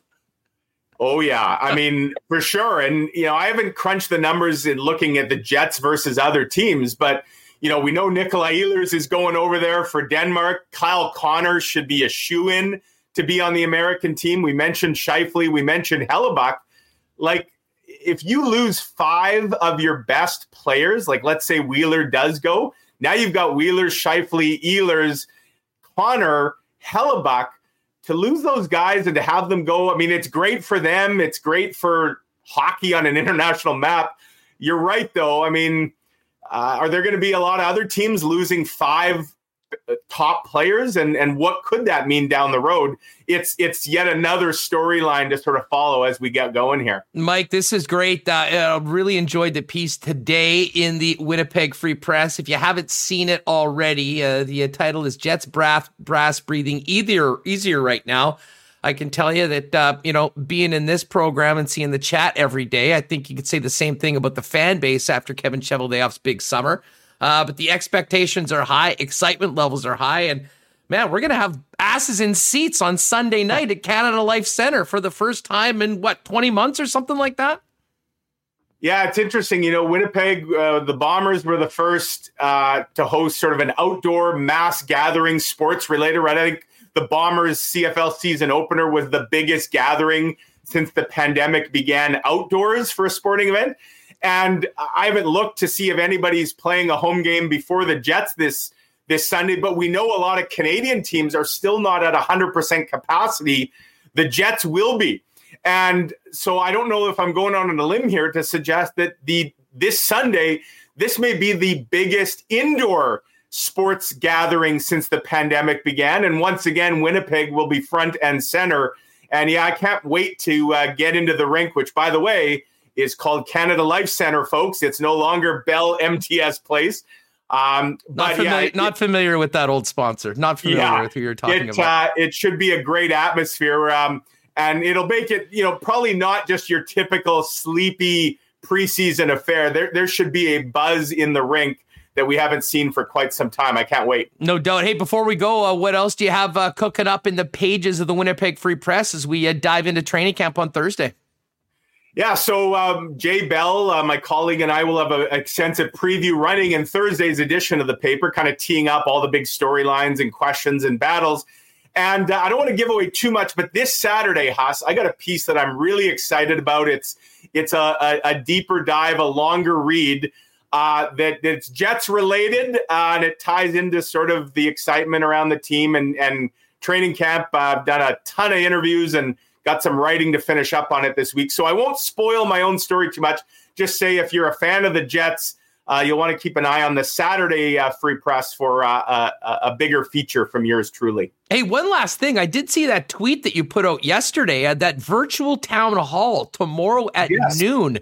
You guys are putting it on. Steve Lyons, the sports editor, is going to be there.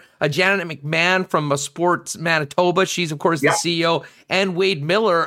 Tell us about that. I'm not sure. I know there was an RSVP, but I'm sure there's some people here in the chat that might be interested to check that out. Yeah, thanks for reminding me of that, Huss. It's a free event. It's a 1 hour kind of virtual town hall. I tweeted the link out yesterday, and you just got to go grab your free ticket. So it's from noon to 1 tomorrow, Wednesday, and we're taking questions from participants. We're going to talk about things like, the Bombers bringing fans back in and the Jets welcoming fans. It's sort of looking... we're going to talk minor sports as well, like hockey tryouts are happening across the province right now. So Janet McMahon will be able to talk a bit about that. And just kind of the whole idea of getting back to a sense of normalcy. It's part of a series that Free Press has been doing. So this week, we're looking at it from a sports perspective. And yeah, a couple great guests Steve Lyons and I will be chatting with. And folks, if you've got your lunch hour free tomorrow, go grab that free ticket and we'll see you online. Great stuff, Mike. Thanks for doing this. We'll see you at the rink very soon, and always love having you on Winnipeg Sports Talk. People loving your appearance, and they're as fired up as we all are to get going with this training camp and this upcoming season. Awesome. Thanks, folks. Take care. Right on. There he is, Mike McIntyre. Give him a follow on Twitter, and, of course, check out all of his work covering the Jets at winnipegfreepress.com and in the pages of the Winnipeg Free Press. Great stuff with Mike. We'll get Remo in here in a second. I do want to give a big thanks to our friends at Little Brown Jug. The 1919, the icon of local beers, not to mention all those other great products they had in for the summer, the Hefeweizen, the summer lager, still available. And of course, you can get those special Pride-themed Little Brown Jug 1919 cans by popping down to the tap room on William Avenue or ordering online with delivery citywide at littlebrownjug.ca. And if you have not been to the tap room yet on William Avenue, looks like it's going to be pretty nice coming up this weekend and as well as the next few days. Make a point of getting out there before the snow flies. Just a great spot. The beer's incredible, but really, really have enjoyed popping down a Little Brown Jug. It's a great spot if you haven't seen it. William Avenue. Find out more at littlebrownjug.ca. And by the way, check their events page too. They had a pooch party last weekend. I know they've got some more entertainment coming up this weekend. Before you're thinking on heading out, check out the events page because there's some great stuff happening down at Little Brown Jug. And of course, you can pick up all the good stuff to take home there as well coming up. And of course, a big thanks for an incredible season to Assiniboia Downs. Live racing has concluded for the year. Congratulations again to Michael Remus, who was the champion of our duel at the Downs with our head-to-head picks all season long. But you can still bet horses if you do like it. You can use the hpibet.com service and site. And you can also do it at the track. Pop on down there. The VLTs are open at 9 a.m. every day. The Terrace Dining Room is still open, and you will also be able to bet on tracks around the world out at Assiniboia Downs. Can't wait for another year of live racing with Assiniboia Downs next summer. All right, let's get Remus back in here. Remo, that was phenomenal stuff with Mike McIntyre, and holy smokes, was it great to have Walby on the program or what?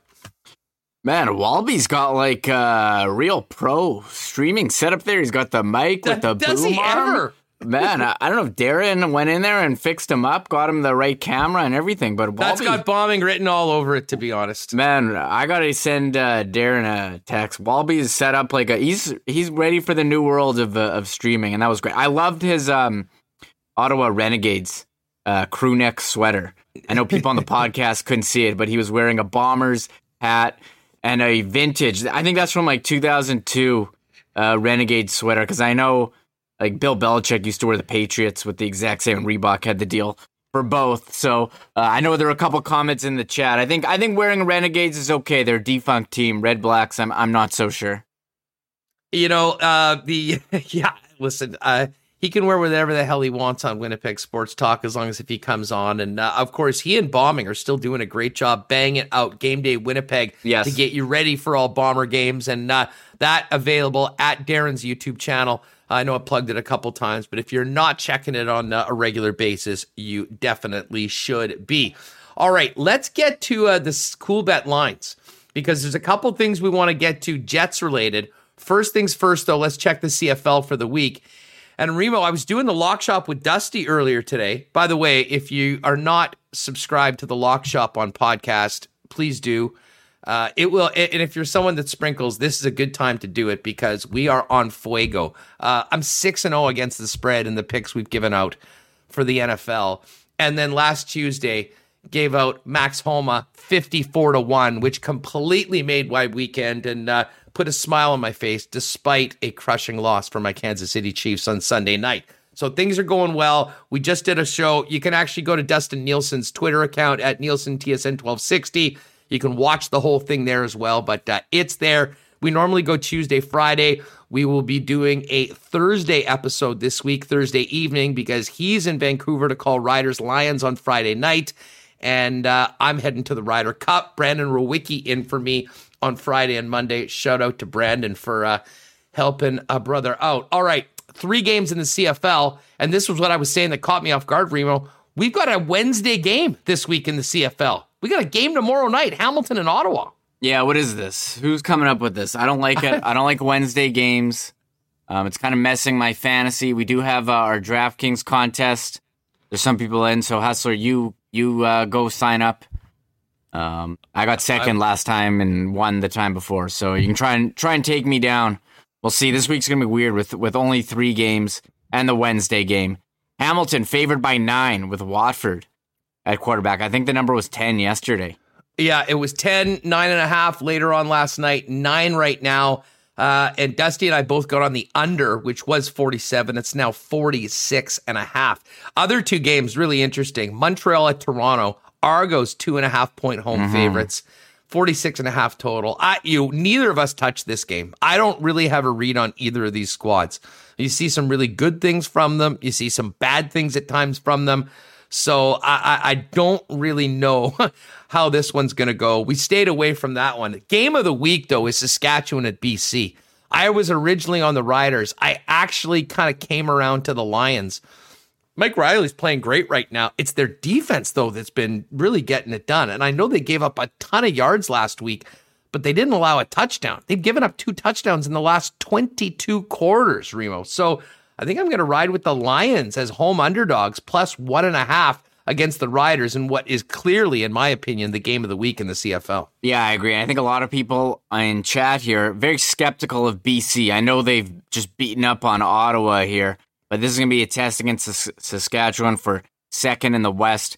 Mike Riley, since whatever happened in that first game where he was in and then he was out, and then went back in, and his arm looked like Peyton Manning in his final years of his career, but he's looking pretty good, slinging it to Burnham and Whitehead, who you talked about with Walby. I got to be honest, I was pretty pissed off with BC last week. They put on the depth chart, Brian Burnham was a game time decision. Well, what? They never tweeted out the decision if he was in or out. He played. I know that he played, but let us know what that decision is heading into the game. I guess assume that he's in unless he's out. But I think he was clearly kind of banged up. He was limping around, made a couple catches. But I think that's something to watch for the receiving. So I think I'm kind of leaning. That game's in BC? In BC, yeah. Yeah, I think I would lean.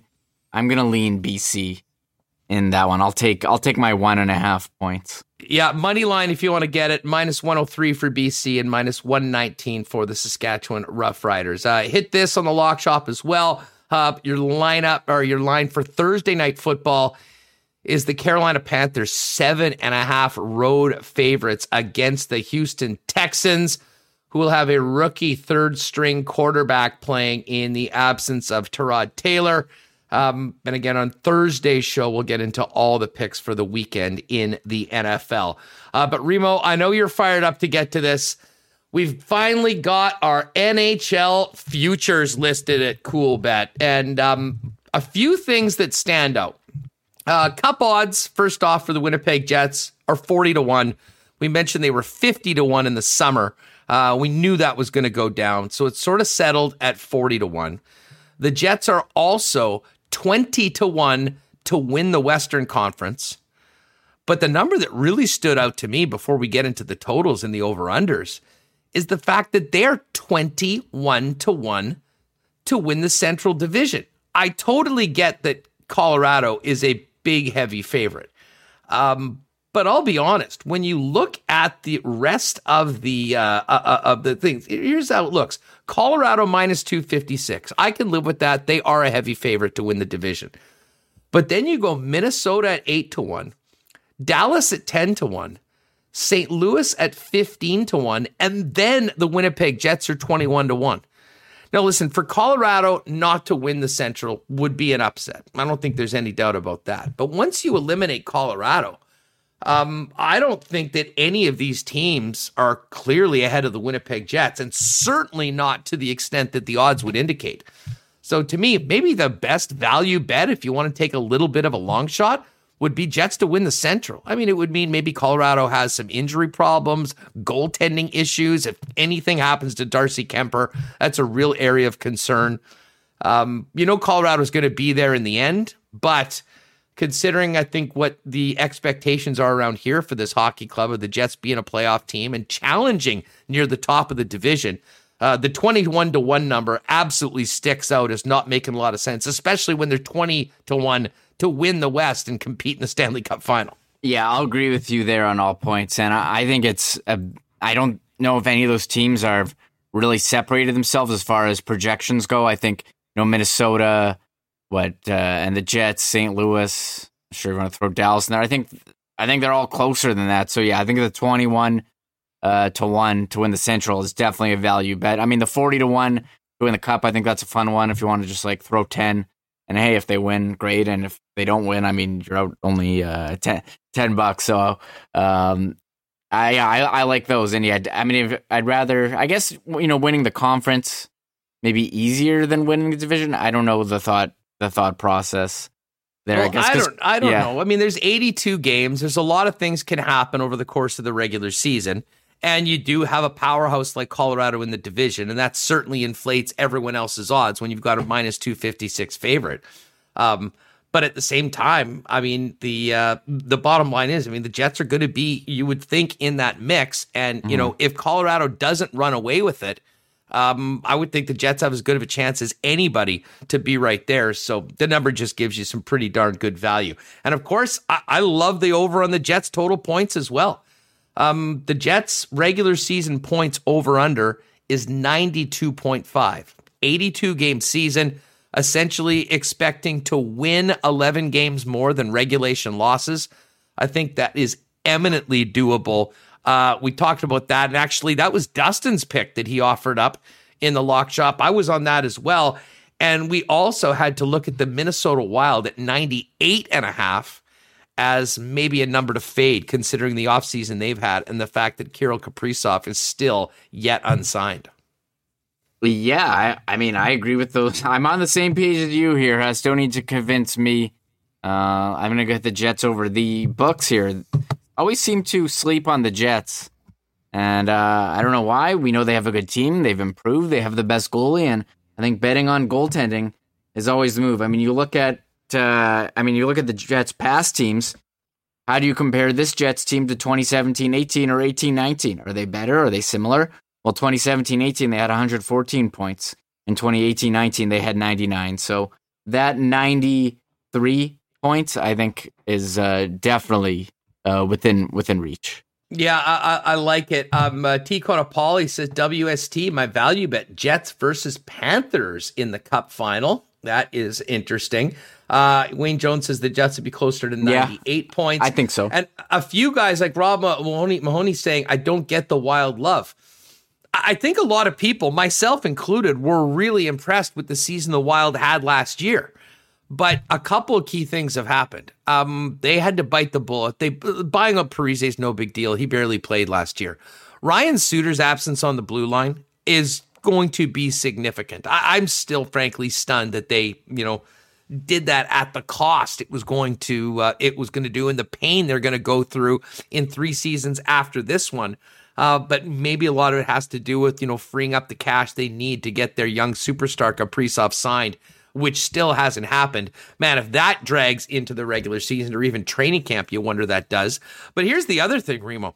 I think the Wild are overvalued in this because of where they were last year. And that was the Pacific Division, which was full of some of the worst teams in the National Hockey League. You're not getting a piece of cake schedule like the Wild got last year. And listen, they were going up against Colorado. They were going up against Vegas. But everyone else, those California teams, Arizona, were so bad. That inflated those numbers. To me, there's going to be a market correction for the Minnesota Wild. And that's why the under on 98.5 for Minnesota, to me, is a bet that I will be getting a piece of. Yeah, no arguments from me, Huss. We'll see what happens with them. I think we're waiting on Kaprizov if he's signing. He's one of those few RFAs, Brady Tkachuk, Elias Pettersson, and Quinn Hughes. So Minnesota, I agree. I was shocked at the double buyout. You thought the Parise one was going to happen, but Suter too, and then he immediately signed in Dallas. So yeah, Minnesota. I think it's going to be a dogfight there with Colorado, and then the 4 teams after, and 98.5. Maybe that's a bit high. Hey, we do have some other NHL news and notes to get to. A couple PTOs for one younger player and one older player, both top 3 picks in the NHL. Alex Galchenyuk is signing a PTO with the Arizona Coyotes. And Bobby Ryan gets a PTO with the Detroit Red Wings, not seemingly ready to hang them up. I mean, Bobby Ryan's story is well known. A crazy childhood, being on the run, having to live with a different name for a while. If you're not familiar with it, look it up. It really is incredible. And then the number 2 overall pick that went through a number of things during his time in the league. But still a guy that when things are going well can be a difference maker. It just hasn't happened consistently. Be interesting to see if he gets on with the Red Wings. And as far as Galchenyuk goes, I sort of thought that Ottawa and Toronto last year were the last stops on a tour that would finish in the KHL, but still obviously hanging on to an NHL dream. And tell you what, if you're a guy looking for a job, I don't think there's a roster in the league that might be more makeable than Arizona, considering all the offseason moves that they've made. Yeah, we talked about them. Here's Galchenyuk's hockey DB. He's really bounced around since Montreal. Not quite as young as you think. I guess he's 27, so he's still in there. Not on the other side of 30. There all this talk last year. Oh, Toronto, they've fixed Galchenyuk. We had heard that so many times. I had even played him on DraftKings when he was playing with Austin Matthews and Marner, or was it Tavares? I forget, but I had played him, and he played all right for some games. The other games not as well. So Arizona, sure, I agree with you. If you need to find a job, go to Arizona. They need bodies there. Just about anyone who can play in the NHL, and he's shown that he can. So good for him for getting a PTO. Galchenyuk still hanging in there. Kevin Hayes out 6 to 8 weeks after abdominal surgery, and I think whatever's happening with the abdominal surgery is one thing. I think if anything, if the timing of this might be great, because I think Kevin Hayes and the entire family is still just devastated with the sudden loss of his brother Jimmy this summer, and I think everyone hopes that Kevin Hayes will have a strong season, be able to come back and, be that player that Philly signed him to that big money contract after he was traded to the Winnipeg Jets. But still, everything happening with him sort of secondary, I think, to what happened in the offseason with his brother's passing. Do I see this correctly? I had not heard this. Do we have an official boot for an anti-vaxxer from an NHL team, none other than Zach Ronaldo? Yeah, I'm shocked that he was still even in the NHL. I remember him running around the Winnipeg Jets home arena, now named Canada Life Center. But yeah, it's funny in the NFL, you get in trouble for saying that, you cut a guy for, not getting the vaccine. John Davidson came out today and said he's not vaccinated. He's not welcome at camp. They'll send him to the AHL camp. But I don't know why you'd have one. I would say he's not welcome because he's not a quality NHL player anymore. And how good you're going to have to be. You know how good you're going to have to be in the NHL to make a team deal with you not being vaccinated. You'd have the best player in the league. You're going to have to be an absolute difference maker, a guy that they can't replace. And I mean, with all due respect to Zach Ronaldo, he's somehow played in the NHL for a considerable amount of time. He's not that guy. So if he's going to be an issue, they're like, thanks, but no thanks, move on. And that, when training camps do get going, I mean, we heard that the league is 98 and 99% shot up.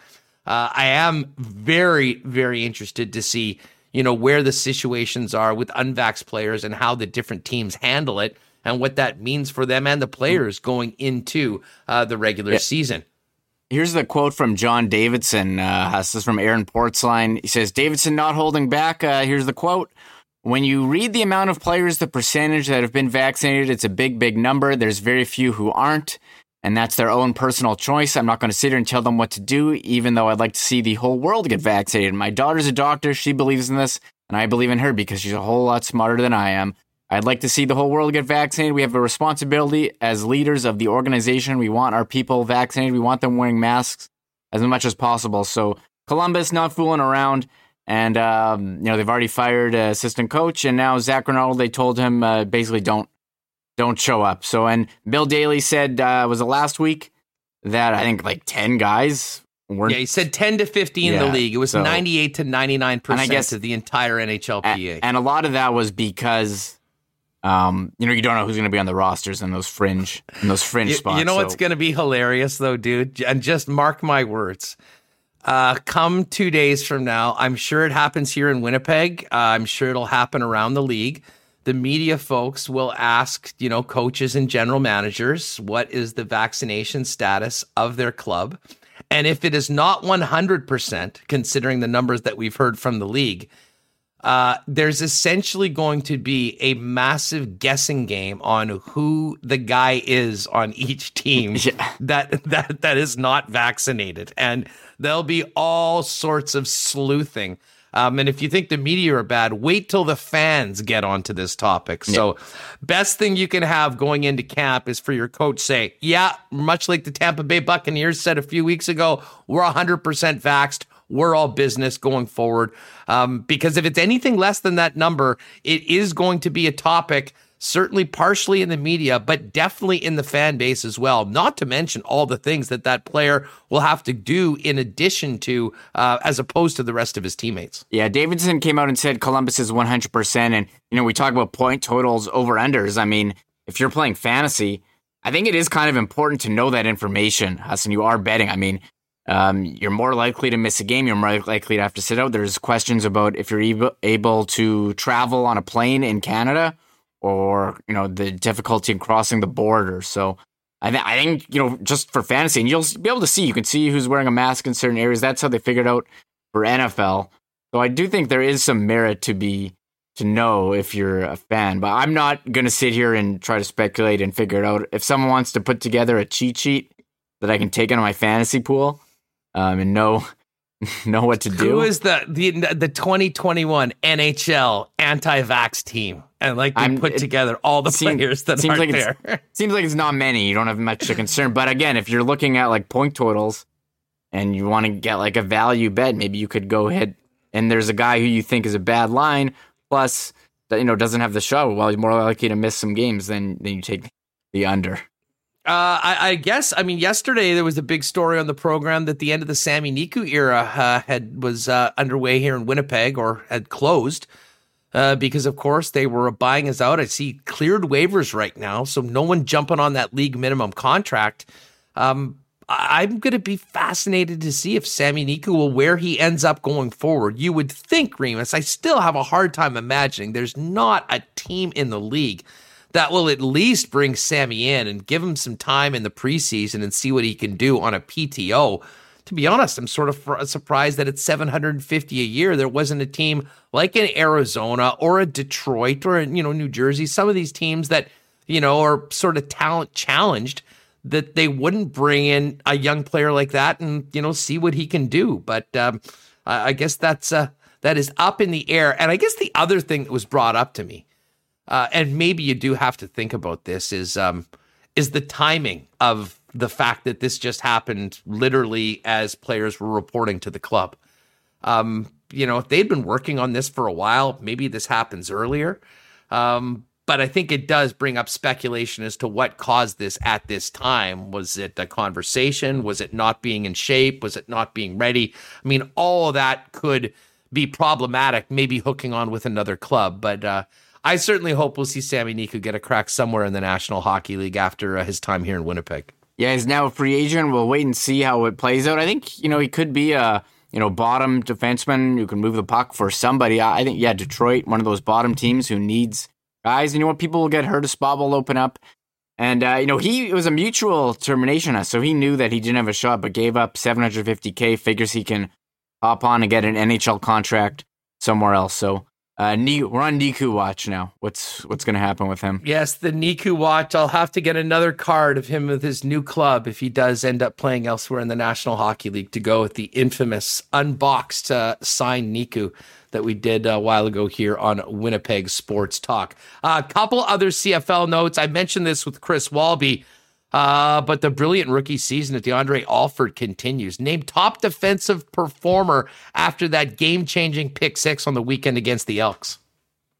Yeah, it was him. I think Mike Riley was the other one. Let me just pull it up here. But I mean, we talked yesterday. Sorry, Justin Funk. Hashtag free Niku turns into hashtag free agent Niku. Free agent. Very well done. Very well done. Very good. Very good.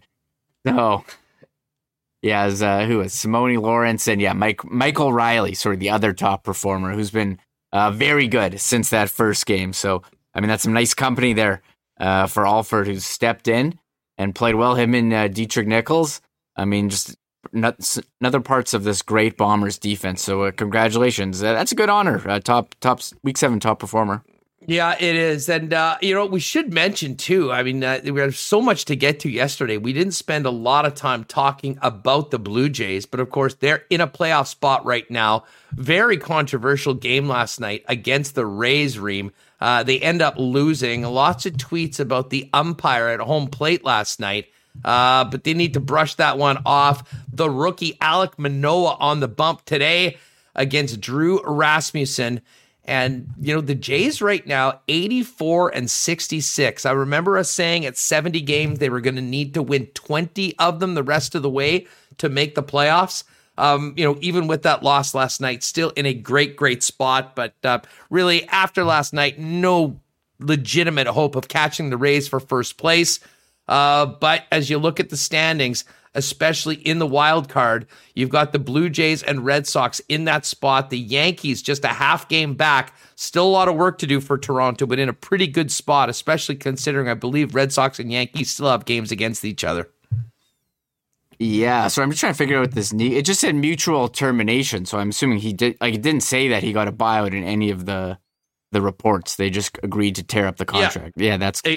People were asking in the chat. That's what happens. Like when guys go back to Europe or whatnot, they just say okay. And I believe they did that with Juno Luoto, if I'm not mistaken. They put him on waivers for the interns. But yeah, I think Sammy knew that it wasn't happening here in Winnipeg. Didn't want to spin his wheels for another year, especially reading the room and seeing the other players with the Moose. So he's going to go see what else he can do. And if it doesn't happen in the NHL, there'll be European teams that'll take a chance on him. Yeah, and sorry, back to the Jays.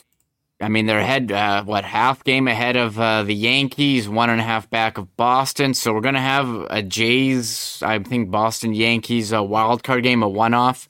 Robbie Radno didn't have a great start yesterday, but I mean, he's great, and Ryu's on the injured list as well. So we'll keep an eye here on the Jays. We got about 2 weeks left of the season.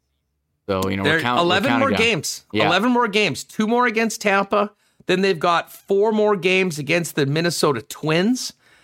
Then they've got what will be the series when it comes to determining what happens between them and the New York Yankees. Tuesday, Wednesday, and Thursday of next week at home against the Bronx Bombers. And then, very fortunately, if they need a win or two, they're finishing it up against the Baltimore Orioles, Remus, who have kind of turned into the free space on the bingo card in the American League. Yeah, Baltimore, Arizona, each league. Yeah, 48 and 102 for Baltimore. It's pretty rough. And same Arizona with the identical record in the NL. So, I mean, each league has one. And I thought Baltimore was turning around. They had a couple good years, but fell down back to earth, I guess. Well, folks, great show today. Thanks to everyone for being here. Big thanks to Chris Walby for hanging out.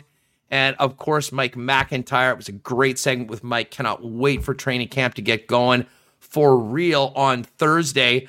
If you haven't had enough of me yet, I'll be jumping on Sportsnet 960 for 3 hours with Pat Steinberg in an hour. So certainly you're more than welcome to do that. I think I'll be doing that tomorrow as well. But coming up tomorrow, more on the Jets' upcoming training camp. I'll get ready for the week in the Canadian Football League, which begins tomorrow night on a Wednesday. Maybe a little more from the National Football League. And in the next couple days before I take off, we'll definitely do a segment. We'll try and get our Aussie pal Dubs back on the program to set up the Ryder Cup, which is already underway with many of the team activities and practice. The actual tournament begins on Friday. And I'll be there on Saturday and Sunday. Many of you are already following me on Twitter. If not, give me a follow at Hustlerama and also hit up the Instagram. I'll try and fire up a bunch of cool content from Ryder Cup when I'm out there on the weekend. All right, big thanks to Assiniboia Downs, Little Brown Jug, Cool Bet Canada, Manitoba Battery, Royal Sports, Canadian Club, the Nick and Nicky DQ Group, Boston Pizza, and of course, Not AutoCorp. To Michael Remus for the great job behind the scenes, Chris Walby, Mike McIntyre, and everybody with us live in the chat. If you haven't already, folks, please hit the thumbs up button. That always helps. And if you haven't already, make sure you're subscribed. If you're new, we're here every 1 o'clock, every day at 1 o'clock, Monday to Friday, live on YouTube, and just after 3 p.m. in your favorite podcast feed. Folks, have a great night. We'll see you tomorrow here on Winnipeg Sports Talk Daily. Oh, my God. Oh! Shut it down. Let's go home. Thanks for tuning in to Winnipeg Sports Talk Daily. Make sure to subscribe on YouTube and your favorite podcast feed at winnipegsportstalk.com.